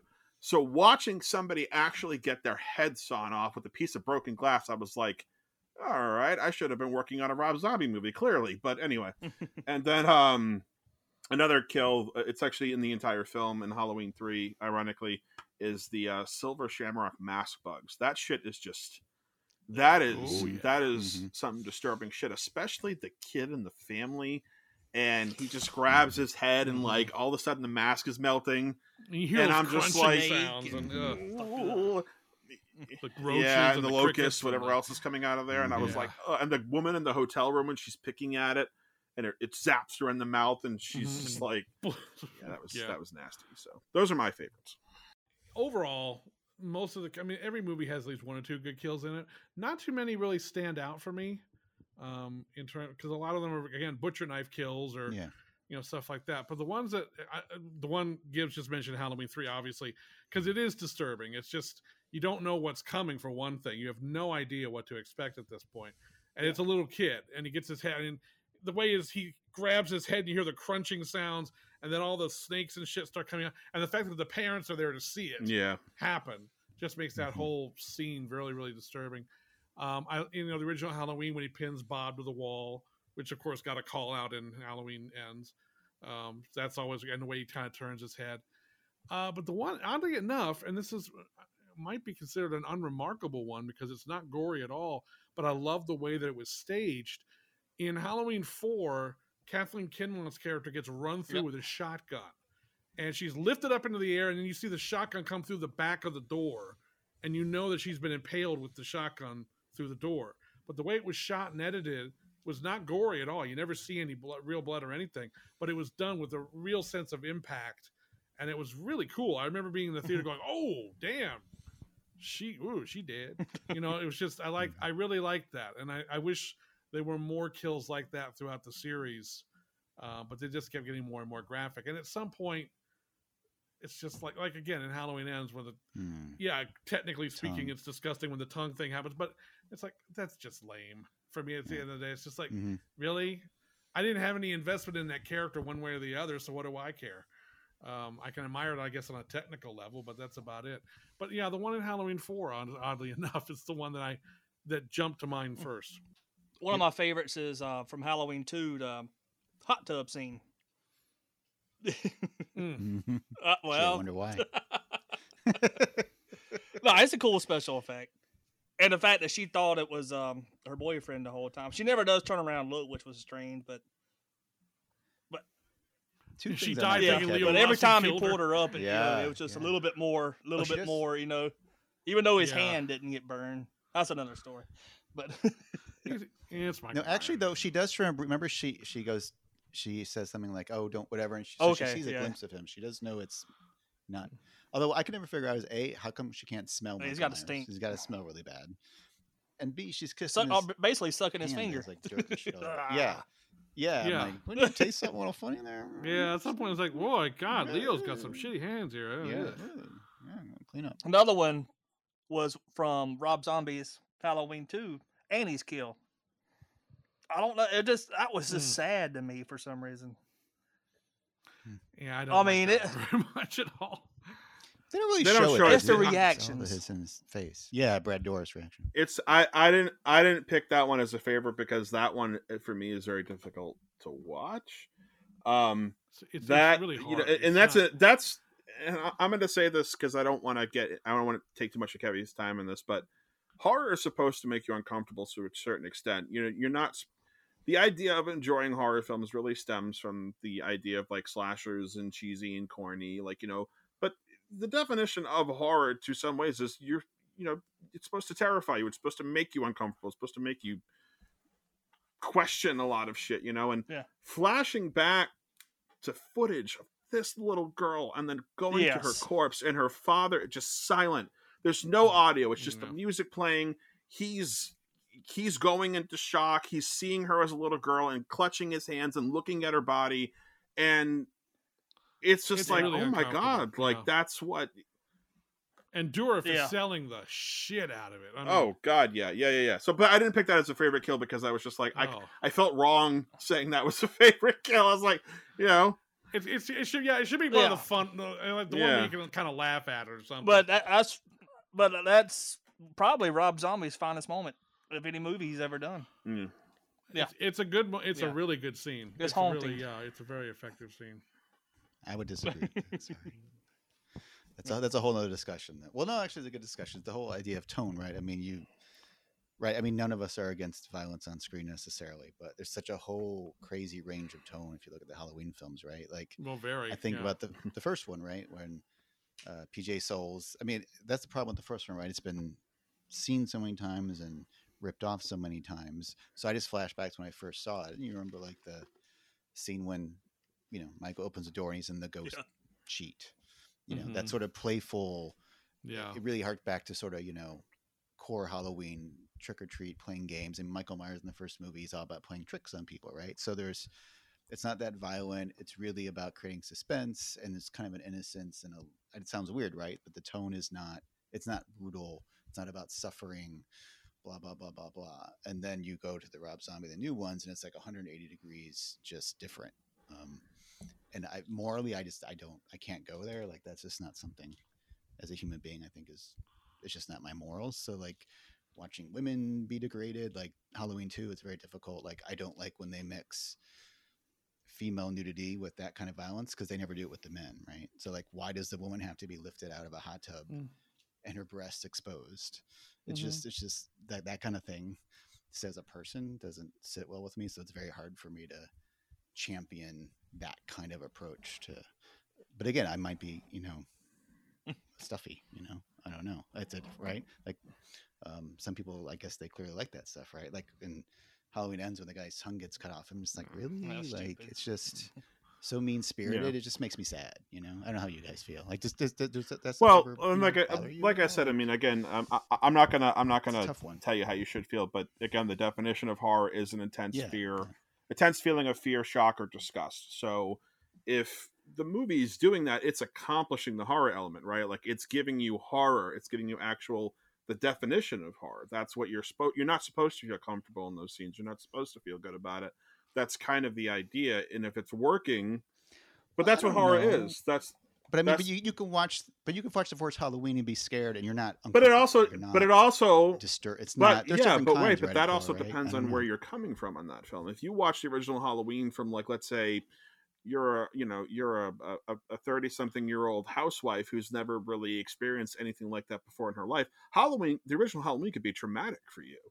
You have no idea. Like, you're coming from your perspective as a 10-year-old who saw it as probably someone who was kind of into some scary stuff. So you had a vested interest in seeing it. But my mother saw Halloween at a drive-in and it fucking terrified her. She had no idea. Like, to her, it was like, it made her uncomfortable. It made her scared to go home and turn the lights off. She slept with the lights on for a week.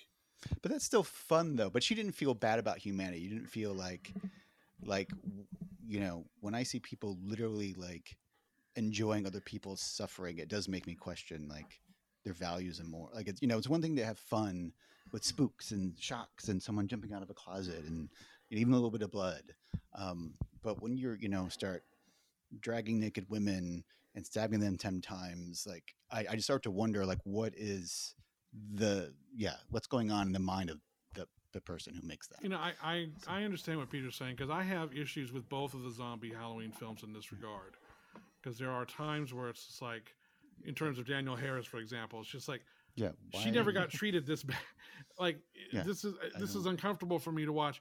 But I also have to examine, is it uncomfortable for me to watch because it's being very effective in what it's doing? Or do I feel that there's someone behind the wheel of this thing just trolling us with this violence.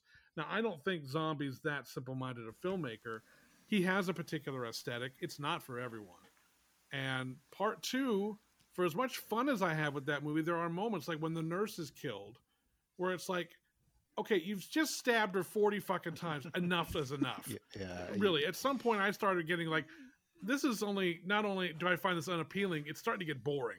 At some point you got to just, so he has a tendency to kind of, he doesn't know how to modulate that stuff sometimes very well, but then he can be very effective in, so like in Halloween, the remake, the scene where in the very beginning, whereas the kid Michael Myers lures his bully out to the woods and beats and kills him, is an incredibly effective scene.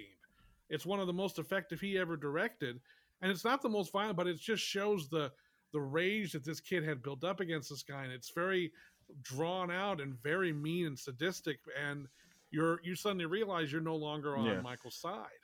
I was like, oh no, something serious wrong with this kid. So I think with that being said, though, that nurse kill then makes a lot of sense because that rage is still there.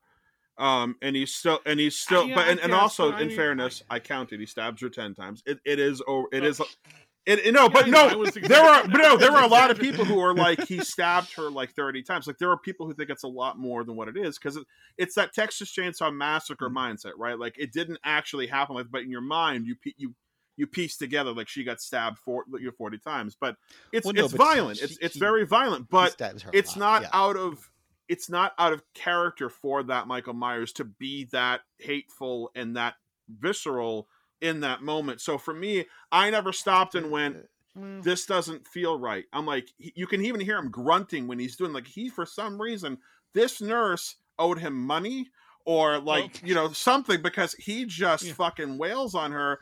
And then, you do find out it's a dream sequence, which people pissed a lot of people off. But a 25-minute dream sequence. Yeah, I was a little confused by why that happened, but I was like, okay, like I didn't go, oh, what the fuck? I was like, oh, okay, they aren't remaking Halloween 2. He's doing something else. Okay, let's see where this is going to go. No, and that's why I like the Halloween 2 so much, because at the end of the day, it's got the scene with the cow, and it's got the fucking, the white horse, and it's like, it's bonkers. All right, again, it's bonkers crazy, but it's, again, we could talk about Zombie forever because you're either on board with his aesthetic or you're not. Well, it's not just, it's like, you look at his films, not just the Halloweens, over and over again, continually, there's women exposing their breasts or their bodies who are being tortured and killed, and men are never treated that way. And it happens over and over and over again, where it's clearly, like, I don't understand the association with naked women suffering and being stabbed. And like, I'm not sure. There's really no way to explain it away. But that's not just a Rob Zombie thing, though. That's not just a Rob Zombie thing. That happens in a lot of other films as well. Well, no. I Spit on Your Grave is a perfect example of something like that happening. But not every horror movie has. I think Zombie is probably. Peter, I think Zombie is clearly a very vocal and very prominent example of that kind of thing, to some degree. But there's a lot of, he's actually, the thing about Zombie that I think is weakest as a filmmaker is that he's very much an amalgam of all who have come before him. His voice has been very much influenced by specific genres and filmmakers before him, and so this is one of those things he's kind of picked up. And I think the further he goes as a filmmaker, the further he gets away from some of that, he's actually probably going to get better. But we could get into a whole long thing about Zombie. Well, no, but I guess to me, it's just it's just the bottom line is it's hard for me to accept the moments in his films where he tries to have humanity, like when Danielle Harris is killed, because if you don't respect the women in the other scenes, how can I take seriously this death when suddenly you want me to feel for this character when you've just degraded everyone else? So yes, that's my personal hurdle I cannot get past. You don't see that in H2O, for example. There's no nudity in that film on purpose. Even the first Halloween, there's a little bit of PJ Souls. A little bit, but it's all, it's not. Yeah, so, but anyway, so that's it. So, wait. Peter, did you talk about your favorite kills? Oh, wait. I don't think we ever got into that. Well, clearly it's the nurse Halloween too. It's just... Well, there you go.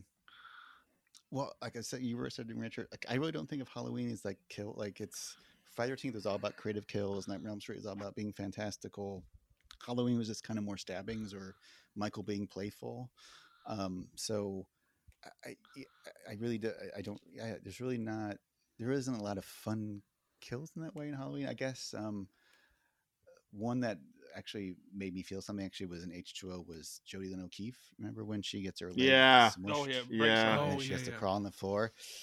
Yeah, I was like, oh, that was that actually made me, empathize a bit. Other than that, but actually, I was gonna switch it, and this is my big pet peeve, and I know everyone loves it, but when he stabs in the first one on the door, and they always call back to that, right? Mm-hmm. That's physically impossible. Oh, I know. A knife cannot hold up a thing, and the knife doesn't even go far enough into the wood to hold it. So it just always bugs me. It's just like he's floating, the body is floating in the air against the wall. So I appreciate in Rob Zombie's director's cut, he tried to fix that. He took that kill out, and that character is killed in the van. But in the theatrical cut, he has that kill in the movie as it was. I remember a friend of mine telling me like he much preferred the director's cut because it was like he took that ridiculous fucking kill out of the movie. Because everything up until that point in the original Halloween is very realistic, and then that happens, and you're just like, so gravity just doesn't exist anymore. No. Okay, cool. We're done with gravity. Physics today. Went out the window We're too. Don't need that anymore. So I guess the next thing we should address is favorite survivor of the Halloween series. Now, I'll just go first on this because the one technically, I guess you could pick a survivor if they survive at least one movie. If they get killed later on. Is that the same? I mean, does that count? Yeah, I don't know. Yeah, I think so. As long as they survive one movie. Because my favorite survivor is Jamie from Halloween 5, for Daniel Harris's character from Halloween 4 and 5. I really like the arc that character was. I thought she gave a great performance in Part 5 under really harsh circumstances. The character's going through a lot emotionally, and I detested the way they treated her character in Part 6. Not only was she recast, but they have her get pregnated by Michaels, which is it's off screen, but it's a really distasteful thing.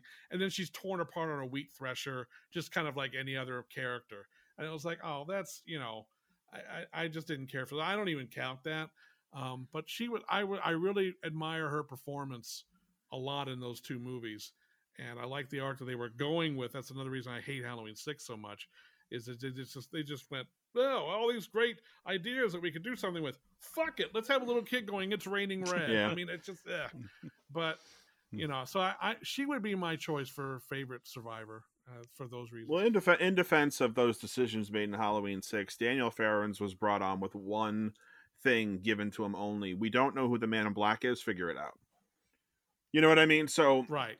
Oh no, I'm not saying I don't understand how. He's also said in interviews as well that the baby wasn't meant to be Michael's baby. That wasn't. There was a sort of an online rumor that it was he had sex with his niece, which that's not the case.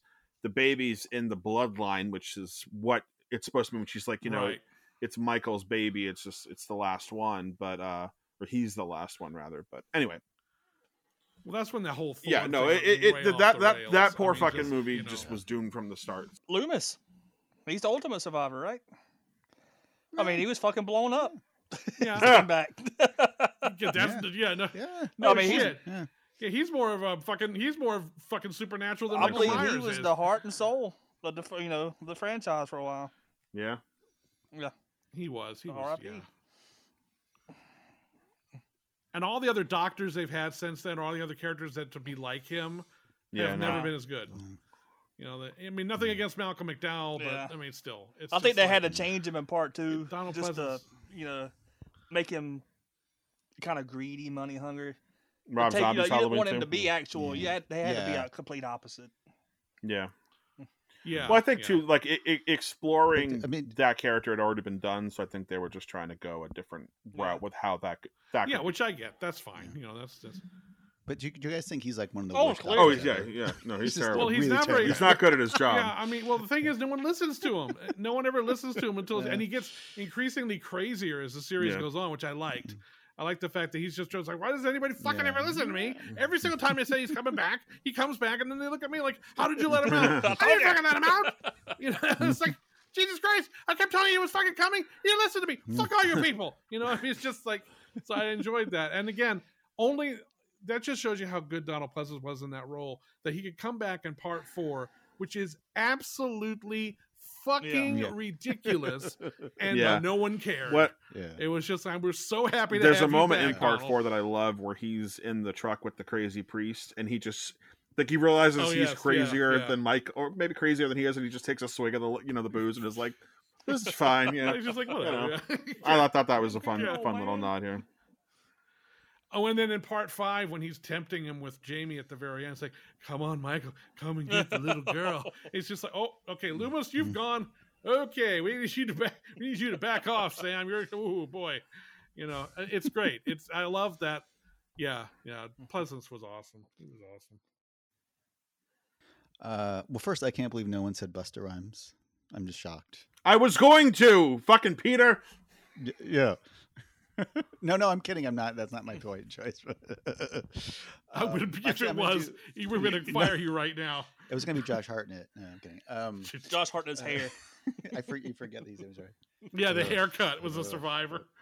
I'm just getting my favorite action honorable mention because it was a tough choice. But my first one, actually, because I like her, I just think she's a fun, nice, everyday character, was Ella Cornell in 4 and 5.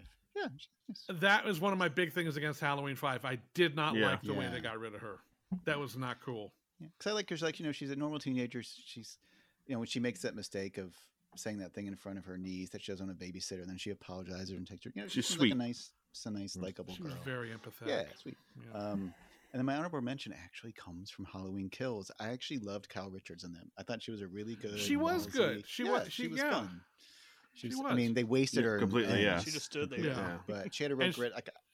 And then she just disappears and kills after a moment. She runs off. Yeah, and they never see totally her waste her. But I guess because I would think of her Real Housewives, but I'm like, wow, she's good. She's showing up. No, you're right. Anyway, mine is actually, I'm surprised none of you guys had her. Is Laurie Strode from the original timeline. So 1, 2, H2O. I'm kind of bummed out on Laurie Strode these days. Yeah, it's tough. Yeah, I know. Well, I think at that point, I mean, even more so H2O probably is my favorite version of her.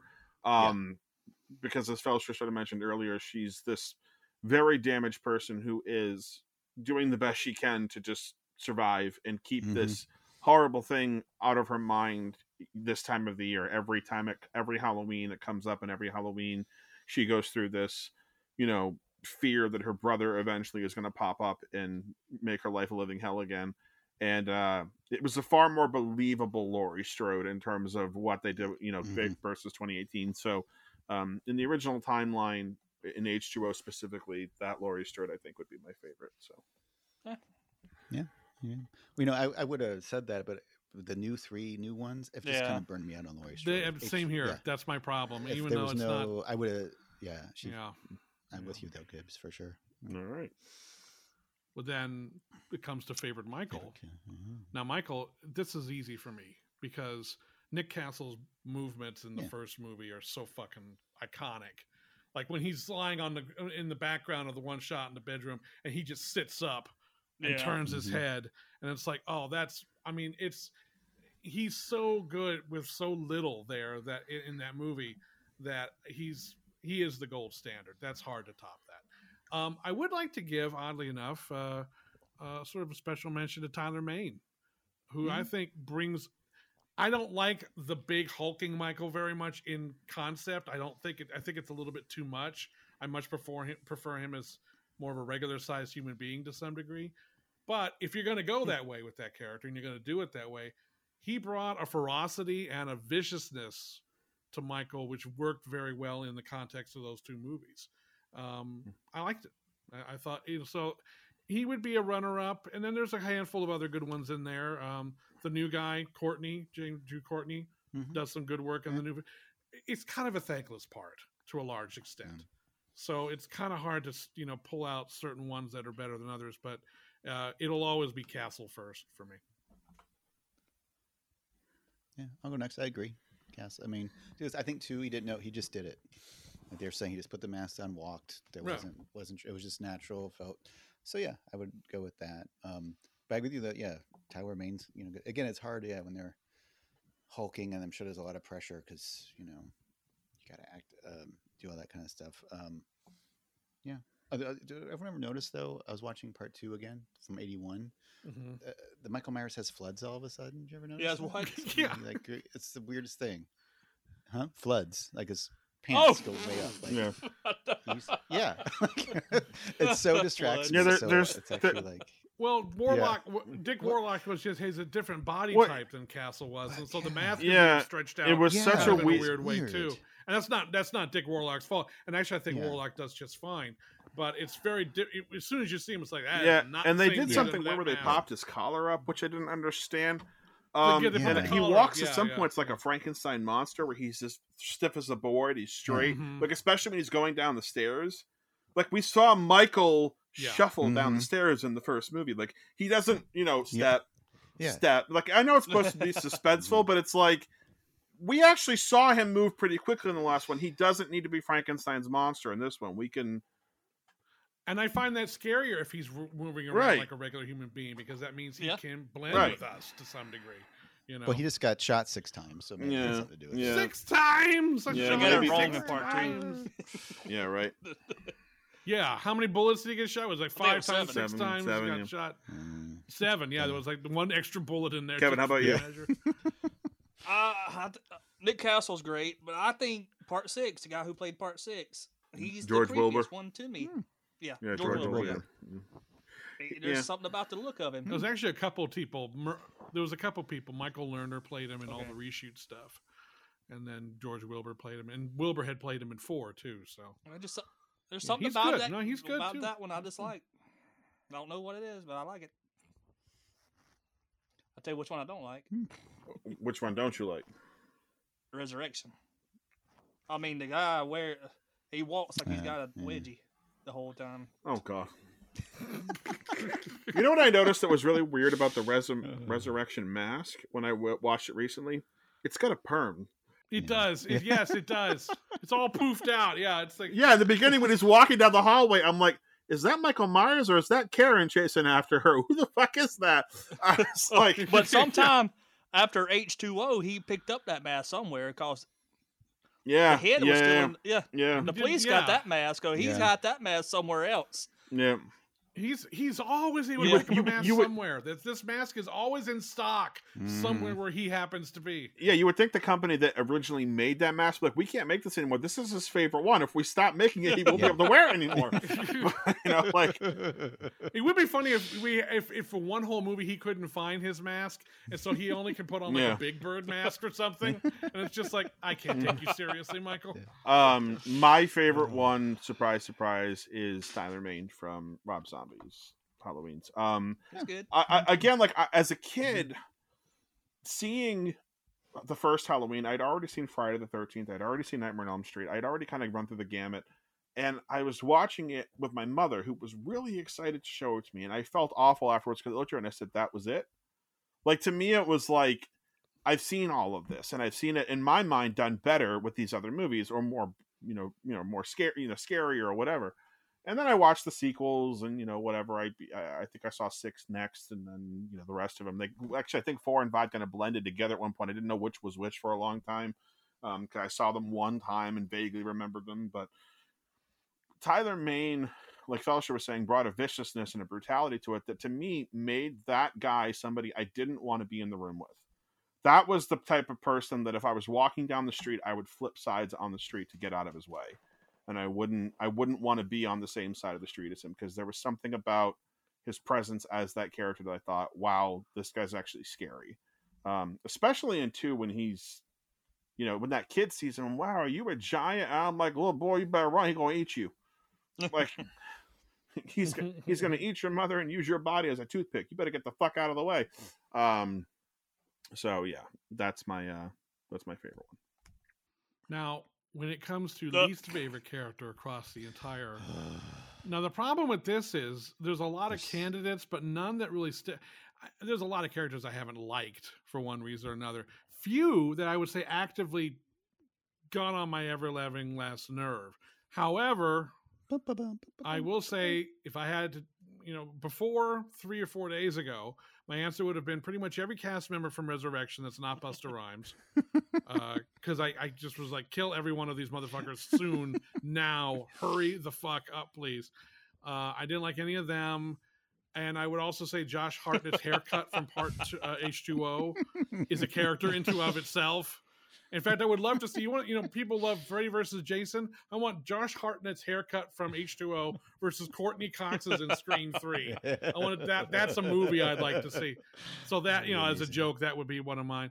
But thanks to Halloween Ends, I can give you a definitive fucking answer on this.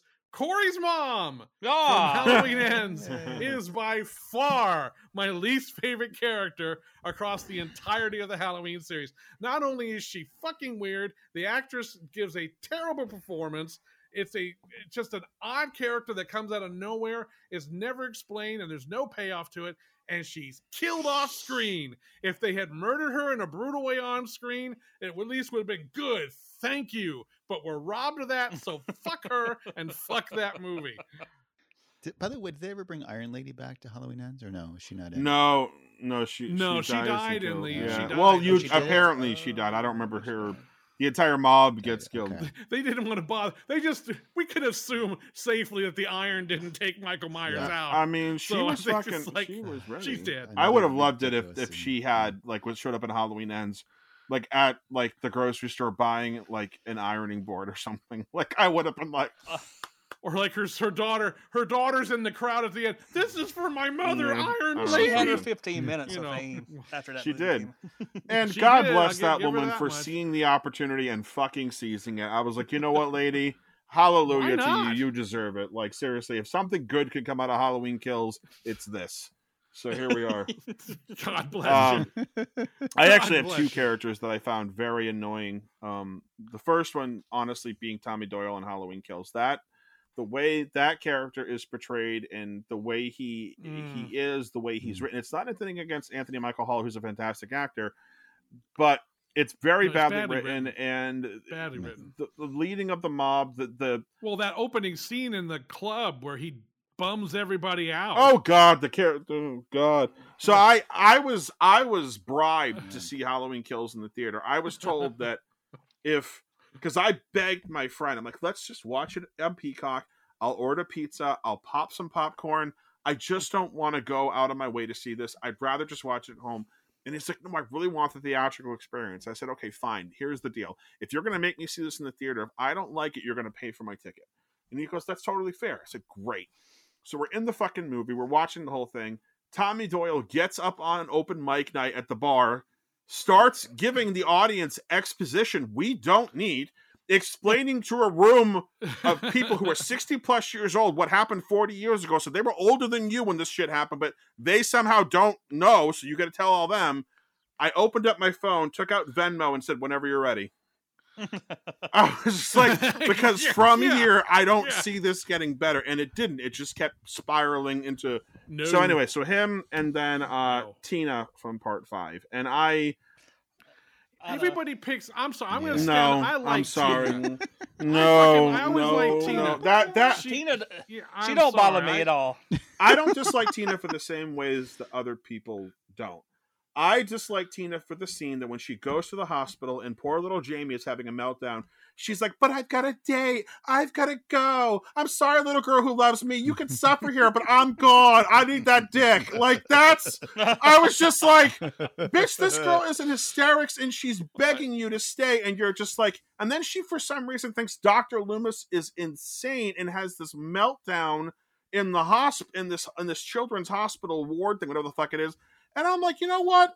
You are the most selfish, self-centered bitch we've had to follow in any of these movies. Mm-hmm. I really hope you die. And it wasn't her voice. It wasn't her, the way she talked. It's like, she's typical 80s bubbly, no big deal. It was that moment where she was like, basically just little girl, fuck you. I'm going off to my party. So fuck Tina. Okay. Well. Wow. I thought she was hot, quite frankly. Yeah, well, Mm-hmm. In part 6, the stupid Howard Stern wannabe Barry. Oh yeah, he's pretty bad. Oh yeah. He deserved everything he got. Not good. And I'm gonna be predictable and say Busta Rhymes. There is nothing wrong with Busta Rhymes' Resurrection. Trick or treat, motherfucker. I've softened up on But him. Kevin, but Kevin, here's the deal Yeah. with Busta Rhymes. Okay, if you hire Will Busta Smith, you want Will Smith. You don't want Will Smith to play somebody else. You want Will Smith to show up and be Will Smith, right? If you go see any movie with Will Smith, you're going to get a Will Smith performance, right? They hired Busta Rhymes because they wanted Busta Rhymes. They wanted that type of a character. But I don't think they did because honestly, out of Resurrection, he's the most entertaining character out of the whole bunch. Oh God. And that trick or treat trick motherfucker thing has me dying now every time I see it. I'm like, you know what? I'm fucking here for it, and I used to hate him. I was with you the first time I saw it. That was my biggest gripe. Was this fucking guy shows up, he karate chops Michael Myers, and that's what takes him out. That's fucking annoying. Now I'm like, you know what? Now we've got fucking Tommy Doyle, almost beating Michael Myers, and we've got Evil Dies Tonight. We've got the wood chipper thing. Fuck it, Busta Rhymes all day long. I will take Trick or Treat motherfucker and karate. And it's a little hard to be upset at Busta Rhymes for being Busta Rhymes in a movie that they wanted him to be like Busta Rhymes. That's what they wanted, Yeah, but Kevin, you're not saying you do like Busta Rhymes personally. Yeah, I don't care for the character in the movie. Nah. I don't like the kung fu. I don't like the stupid one and the dangertainment. Oh God, danger! I forgotten. That's what it's called. Listen, y'all leave Busta. I mean, Tyra. All right.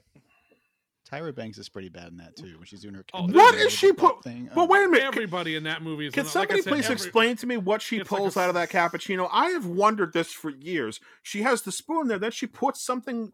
It looks like a tea bag or I don't know what it is, and she eats whatever it is. I'm like, is that a cake pop? What, did those exist in 2002? I think it's a little. They do little chocolate swirl. Is it? Because I'm like, I've never been able to figure out what it is, and I'm like, those things.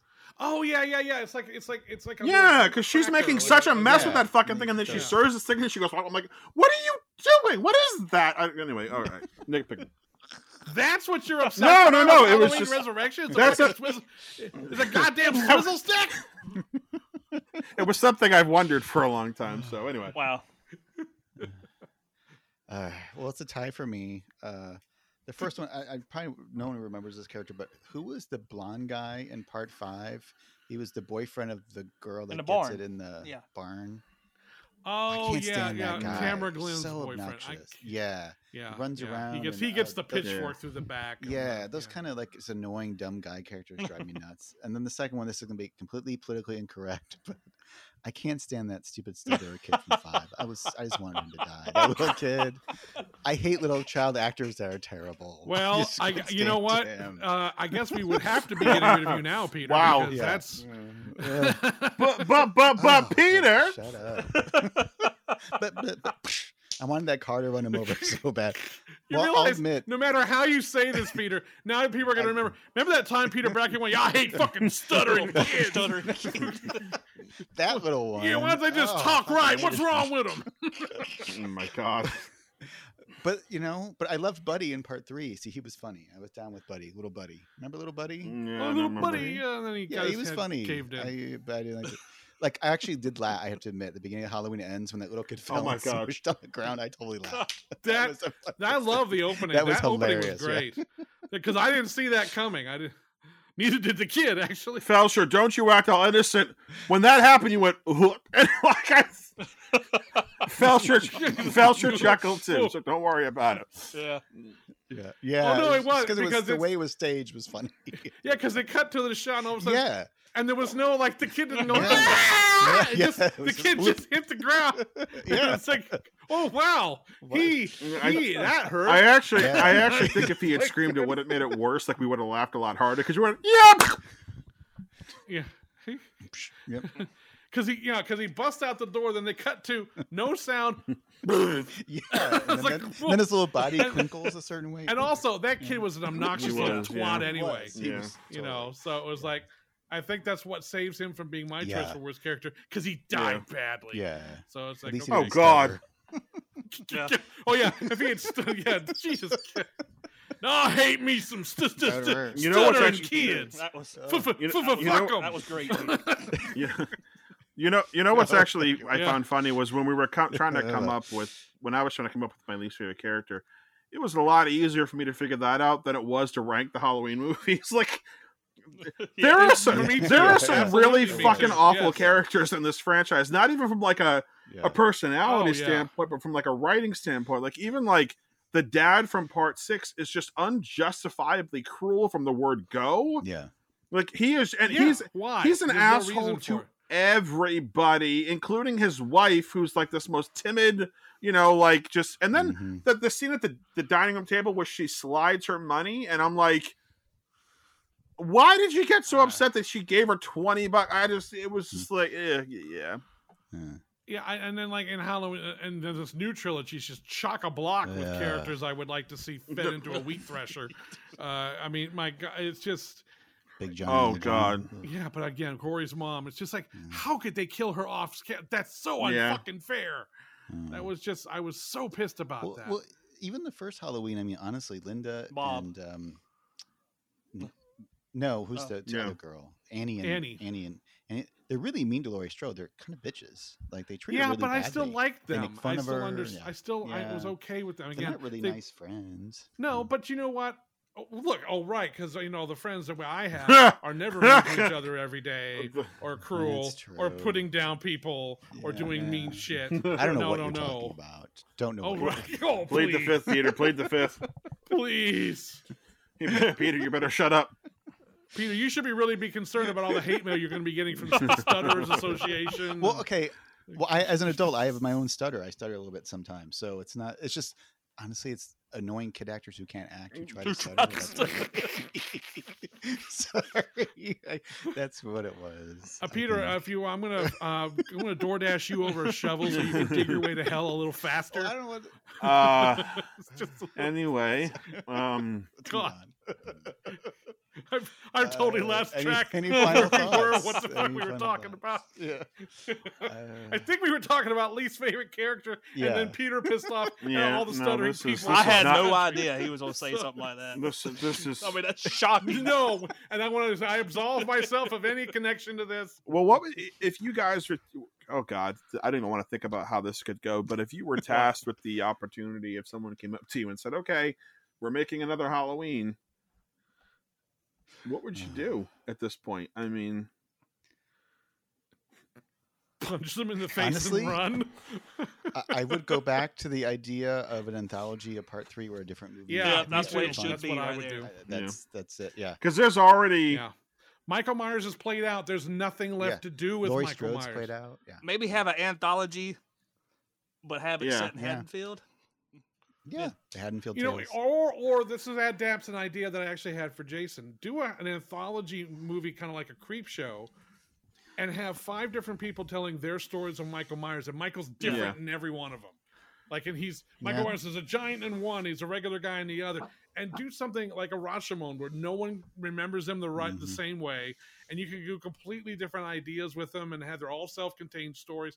That would be interesting. Speaking But of they're- giants, did you guys ever read the unproduced script of Halloween 4? I was just about to say that. The Dennis Part of it. I believe Dennis that's who it Etchison was. script. So Mhm. for those of Yeah, you who yeah, haven't, oh, I think yeah. it's online, and I think it was also it was put. It's It was worth well. I think a reading. majority of it is actually pretty good, and I think they turned it into a book, if I'm not mistaken, as well. But what's really confuddling, really just one of those things that would have had a lot of people in the audience going, "I'm sorry, what?" Michael Myers, for some reason, at a drive-in, becomes a giant in the vein of Godzilla. It starts tearing the place up, and I'm reading this script because it's online. It's legal. You can get it pretty much anywhere. And I'm watching. They're talking about him growing in size, and I thought, well, maybe this is like metaphorical.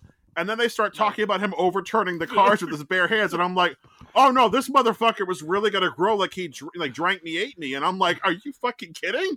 This is Yeah, and It was this Mike was Zilla. like almost filmed. They got to a point where this was ready to roll, and I'm like, you actually went through with this? You were going to go through with this? Oh, that's one of those movies where I wish I could travel to an alternate dimension where that movie God. got made. Just so I But could watch and go. Wasn't the plot wow. though that Michael was dead, but the fear of Michael was what? That's Yeah. resurrected. Yes. Yeah. Invented. Yeah, him. so it they kinda made him fed more of a this- Freddy type of character, very supernatural.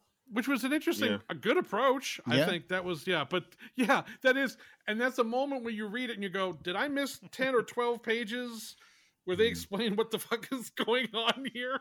Because it's just like, oh, okay, he's suddenly King And Kong like now, at midnight, I he guess. dies. Right, he just goes away because it's not Halloween anymore. Yeah. Yeah. It's some really Etchison was a terrific writer. I mean, really a very talented writer and a great idea. Some really great ideas in there, but again, it always happens that now we need to go back to what worked. Bring back Loomis. Bring I back did like the idea of a finale taking place at a drive-in. I thought that was kind of cool. I wish that was an element they would have incorporated into one of the movies at some point. Him just kind of hacking, or a finale that takes place at a wood chipper. But if somebody came up to me and said, I want you to, we're going to reboot, we're going to do Halloween again, and we're going to make either another sequel or we're going to reboot. I think if you had to do Michael Myers, if you had to go that route, the only logical way to do it is to just start over again and do another, you either got to do another remake or you have to piggyback off of Resurrection or something, because there's no other timeline that you can really build off of. So you have the only resolution would be, okay, we're just gonna remake it again, I guess. I mean, like, that's all you can really do at this point.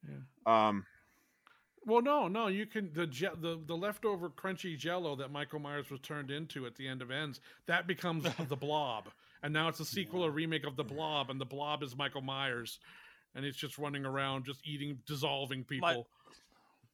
Maybe Michael Myers had like a twin brother we never knew about. Oh, there's always a twin brother. his name is Max Myers. Yeah. Max Myers. I mean, maybe something like fill in the blanks. What was he doing between H2O and Halloween 1 and 2? God, that's 20 years. You don't know what he was doing. Yeah. Or the 4 years between Kills and Ends. What was he doing down that sewer? How many rats did he eat down there? I still would have preferred that Halloween Ends started off with Michael Myers living his life in his home, not bothering a single soul. Everyone's like, yeah, he's the quiet neighbor. He's actually really, he doesn't really bother anybody. He does his yard work. He does his guard, like an HGTV special. But every October 31st, everyone just goes inside the house for the night. No one bothers him. They know he's going to come out. They just stay off the streets. Halloween is postponed to the next night. Yeah, exactly. I'm like, I would have been here for it. Like, I wanted to see Homemaker Michael Myers, and the next morning he comes out with cookies. Like, sorry if I killed your neighbor. My bad. And then Craig starts midnight on the 31st. Puts on the mask. It's time to stab me some head and feel fuckers. Yeah. And then anyone who gets caught after that, right? There's no like, there's fault. exactly. So it's the purge. Like, if you're out on that night, you're risking your life, and if you're not, you're home. You put a pot of flowers on the front porch. He knows to leave you alone. Just walks away. We've got some rules. Or just leave town for that week, for that day. I mean, that just Right? Yeah. Everyone, the entire town clears out for the night, and he's just like, again, Well, no, we wouldn't have nobody to kill if everybody left. Yeah. That's fine. But there's always a couple people. I ain't leaving this. This is my home. Or you'll get the kids that want to investigate and explore and see Michael Myers. I mean, sneak into his Maybe house. he can go kill Corey's mom properly. Yeah, right.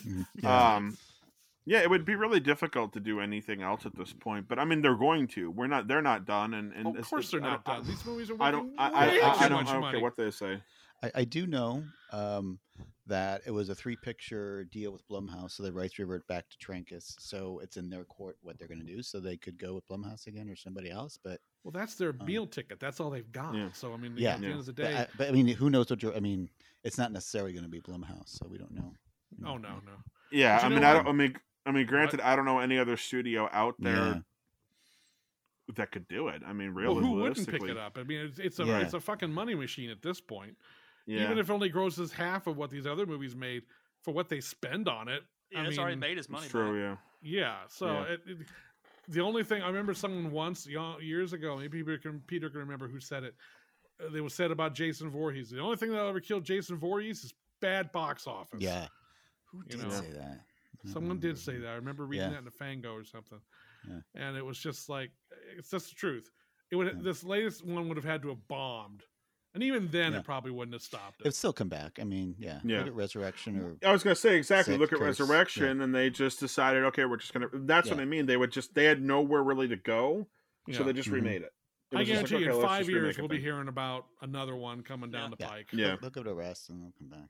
Yeah, Halloween Returns, like they were going to call it to begin with. And Michael Myers versus the Iron Lady. Yes. I want that. That's actually what I want. I want her to show up with that iron, smoking hot, ready to go. I'm going to fucking iron the wrinkles out of that mask, and you're going to look just like new. No, but even then, it's like, but honey, it's not even plugged in. What are you gonna do? Whatever. She'll figure it out. Well, and those people were so dumb. How they all got killed by Michael? They all waited in a line. They all waited in a line, take their turn. Yeah. It was like an old kung fu movie. Oh, and actually, honestly, we can say a lot about Halloween Kills. If you want to watch the best takedown of that, watch the pitch meeting version of Halloween Kills online. Oh, okay. The guy he sells it. He goes through every bad point of that movie. In fact, it's like, hey, by the way, who's the protagonist of this thing? Pass. Yeah. There isn't one. I remember that. So that one, that sums up my thoughts on how stupid Halloween Kills was. Actually, what's funny, Kevin, about Halloween Kills is you mentioned that it kind of knocked down a couple pegs on your list after watching it again. You're not the first person I talked to that said that. There are other people I know that really disagreed with me on that film. They really enjoyed it, and then they watched it again this year in preparation for Halloween Ends and went, all right, I kind of get where you're coming from on this now. Like, this is like, but see, the thing is, it's like everybody, and I'll end my rant on Halloween Kills because Lord knows I could do this all night. If the only defense you have for a movie like that is that the kills are great, then you've lost enough. Mm-hmm. It's not enough, because to make a good movie, you have to rely more on inventive kills. People misunderstand the difference between something that's just entertaining, yet it's bad, versus something that's good and also entertaining. And I think that's where the translation gets lost, because if your biggest and only defense is the kills were brutal and the kills were good and there were so many of them, you've lost me completely, because you're not looking for a quality film. You're just looking for stupid, mindless fun. And that's fine. Call it that. But Halloween Kills tries desperately not to be that, with the whole themes of mob mentality, ruining what good people, turning good people into bad, the whole breaking down that now we're the monsters. And we're, just like this whole idea and subtext. And Halloween as a series never needed subtext. It never had it before. So why they're bringing it into the 12th installment and then doing it in such a way that you're insulting the audience's intelligence and then trying to dumb them down. Like, you can't have me shut my brain off and then or turn my brain on and then expect me to shut it off in the next breath. Yeah, my whole problem with this trilogy, really, the biggest problem is it's a waste, because there are interesting themes and ideas introduced in all three films. Really interesting, complex subjects that I think could be addressed if you want to do a new version of Halloween. But it pays lip service to all of them. It just kind of says, by mentioning them, that's enough. And it's like, no. You gotta give us a little bit more than just obviously pointing out that evil dies tonight. I mean, come on. It's like... Or 40 years ago. Yeah. Yeah, 40. I mean, Halloween Kills felt like, what character from Halloween haven't we looked at in the first one? They're all back in one night. And for some reason, the nurse, who was in a whole other town, was hanging out with two people who were 6. Like, she didn't even know them. She never met them at all. Like, I'm like, it would have made more sense if she was friends with Laurie. Again, like, things that you could have pinpointed and worked with. Like, okay, she's friends with Laurie Strode. She's in the hospital when Laurie comes in as a nurse. There's and like that scene between Tommy and Laurie in the hospital bed, that should have been Sheriff Brackett and Laurie. Yeah. Sheriff Brackett telling her, I'm so sorry I couldn't. Yeah, I felt telling her how sorry he was. When he does that, hey, Michael, everyone's entitled to one good scare. And I swear to God, he's being manipulated like a puppet, because his arm just goes straight up. There's no movement. It's almost like somebody was underneath him propping up his elbow and his head's tilted to one side. I'm like, did you all like? Did you inject this fucker with a narcotic to get him to do this scene? Because he looks half awake, and I felt bad for him. I was like, this you're wasting it. Why even bring him back if you're just gonna fucking waste it? And bring him back to say, hey, look, remember him? Huh? Yeah, exactly. Right? Yeah, no, it's all fan service. We're fans too. Nudge, nudge, nudge. Like, you know, and then the fucking morgue being in the middle of the hospital, like a goddamn baby viewing room. I'm like, oh, I know. And there's just a lot, and they try to, and that's a big problem I have with all three films too. Is there's way too many moments where it's like, hey, nudge, nudge. Remember this from a better movie? You know, and it's like, okay, but that's pervasive across a lot of our entertainment these days. It's just all about, hey, remember? And it's like, yeah, I have a memory. Thanks. Okay, great. Yeah. Stop bringing the whole proceedings to a halt so I can go, hey, that thing. I remember that thing. That thing I've seen before. Oh, yeah. You know. Anyway. Yes. The last thing I'd like to ask whoever makes new Halloween, can we just stop with the trauma? Like, trauma is just an overused stuff. Like, we've had movie after movie about past trauma. That's been played out. Yeah. No more trauma. Well, that's why I'm saying, like, at this point, a remake, reboot with new characters is we need fresh blood. Yeah, with the way to go, because honestly, anything else is just going to be another rehash. It's been done. They've legitimately, like, outside of bringing him to space, which they didn't, they somehow managed to escape in this franchise. Jason went there, the Leprechaun went there, Pinhead went there. The Leatherface and Michael and Chucky have managed to avoid space, although Chucky thus far he's still Chucky moving, so Chucky could. He's still running to go to space, considering how, you know, that. And I not to go off the rails enough, but I got to give a fucking shout out to that fucking TV series. The Chucky TV series is wonderful, and the newest season, I swear to God, has to be the best thing I've seen on TV so far this year. I could not believe what I was hearing. I could not believe what I was seeing in the best fucking way. I love what they're doing, and I can't wait for more. I've seen the first episode. Oh my God, the manure bomb. I'm like, no, they didn't. They did. And I just went, are you kidding me? And then episode 2, the nun, oh my God, she says something to one of the kids, and it was this little old lady nun, and she wasn't like, you know, I like how in the Catholic school they're not doing the stereotypical mean Catholics. They're actually kind of fun. But she says something to one of the girls, and I can't remember what it was, but I remember thinking, this is fucking hysterical, and I can't believe that they got this woman to say this. But anyway, Chucky, that's a series I can get behind. Ladies and gentlemen, this episode of the Spooky Picture Show is brought to you by the series Chucky, now airing on the USA Network. Sci-fi. That was on USA. Is that still there? Sci-fi is still around? Sci-fi USA, you know. Or whatever network. Just go watch the fucking show. Yeah. Oh, here we go. She said, take off that makeup. You look like Madonna. And not the good one. Not the good one. I was like, yo. Anyway, okay. So anything else on the Halloween franchise that we haven't covered? I think we've done our job here. Yeah. If there's another one, just do it fresh. Fresh place. Yeah. Okay, well, we don't have to say if there's another one. When there's another one. New cast. Yeah, just start over. But you know what? Again, they were out of ideas as far as Michael Myers was concerned by the time the first Halloween 2 rolled around. So, again, for me, I'm just not that interested. So you have to make it about... It can't be about Michael Myers, really, at the end of the day. Because he's just... Yeah, but it has to be. The fans... I mean, look at this. He can be in it, but the focus shouldn't necessarily be all about him. But look at Halloween Ends, the way people are responding to that being the case, and the fans are not happy with the way they did that. And maybe I'm involved in that regard, but I'm sure there's someone out there that could come up with a unique take on it, maybe.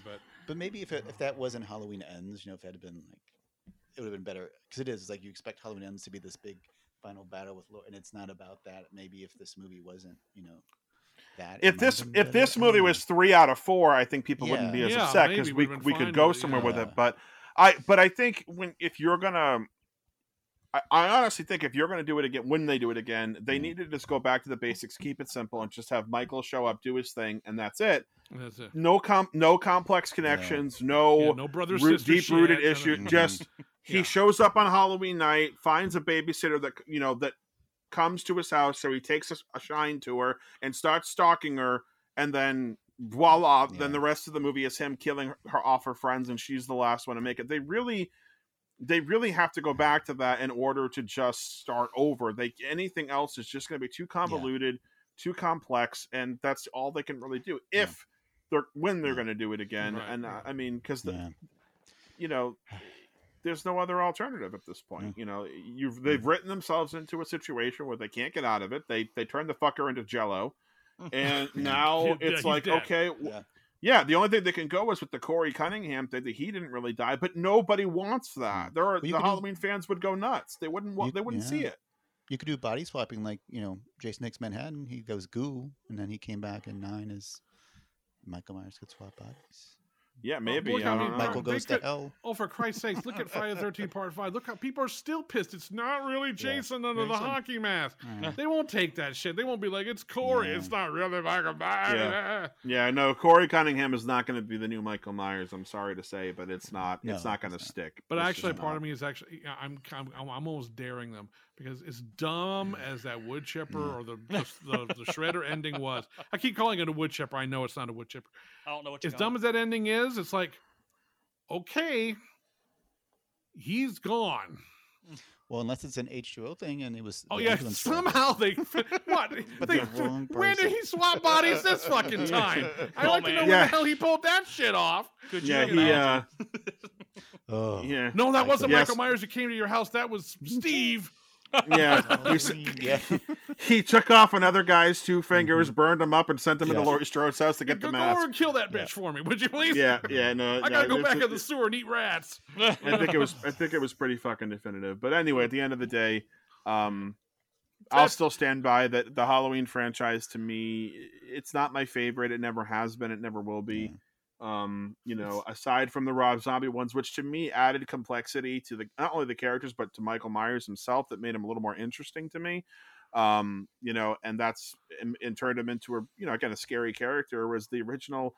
Yeah, I get like the personification of evil, but I never got behind the whole goody two shoes kid one day just snaps because he was evil and it just kicks in at a certain age. Like, I was just like, okay, like whatever, I get it, but it's still a classic horror film, and it's taught in universities. It'll be around long after we're gone, here and gone, and it'll as long as humanity in film is around, that movie will be around forever. So, but in terms of, I guess if I had to sum up my thoughts again, just one final sum up on the whole series, one word: uneven. Wow. Oh yeah, that is uneven to say the least. I mean, I would wrap it up. I would just say, like, the first Halloween was, a really wonderful little low-budget movie. John Carpenter and Debra Hill at the time took a chance. They did something that was original back then, had a huge hit with it, and it just got way out of control with, like you said, way too many uneven sequels. Let's just let it go, and maybe someone can bring it back and start fresh. But 13. We need a break. Is enough. 13 is enough. Yeah, 13 is enough. Yeah. Anything, Kevy? Well, to this day, I still say Halloween, the original, is in my top 5. So but other than that, I am a Friday the 13th person. Mm-hmm. Me too. So, yeah. But same. I think somebody even wrote a book about those movies too. I don't know. Oh yeah, David Grove, great guy. Yeah, I really love him. Yeah. What idiot would waste 3 years of his life doing that? I can't imagine. Next, he's gonna do the Halloween series. Yeah. I heard. No, I actually did hear. There's a book on the first, on the new 3, that Blumhouse is putting out a book. Oh really? Oh, of course. Really? Yeah, of course. Yeah. Blumhouse is putting out a book and patting themselves in the back even more. I'm sure that will go into all the problems. Yeah. That's just, So anyway, guys, that's what I heard. But yeah, we're going to wrap this up here. So thank you very much for listening to our rant or discussion. I feel like we ranted more on this show than we have in any other of the franchise shows. But about the Halloween franchise, we really, when we sat down to do this, it was a difficult undertaking for us because honestly, we all kind of have the same mindset that there was a certain number of these films that we were either indifferent about or didn't love or hate. We were just really kind of in the middle on. And like Kevin and Felsher said, like our order could change depending on the day or our feelings on whatever's going on. I would say my top 2 is probably pretty consistent, but other than that, everything else could probably flop around. But thank you guys. I hope you enjoyed it, and we're going to be back for more. So we would like to add the following disclaimer: the other 3 members of the Spooky Picture Show completely reject Peter's attempts to defame and destroy the stuttering community. We were very embarrassed by this whole situation, and if you want to write in a complaint letter, please make sure they are all addressed to Peter Brackey, as the other 3 of us had nothing to do with it and totally hate him too. Yeah. Well, and I don't think we can say anything better than that, so we're going to go ahead and wrap it up. Well, all right. Next week I'll be played by Sherry Moon Zombie, correct? Yeah. Yeah.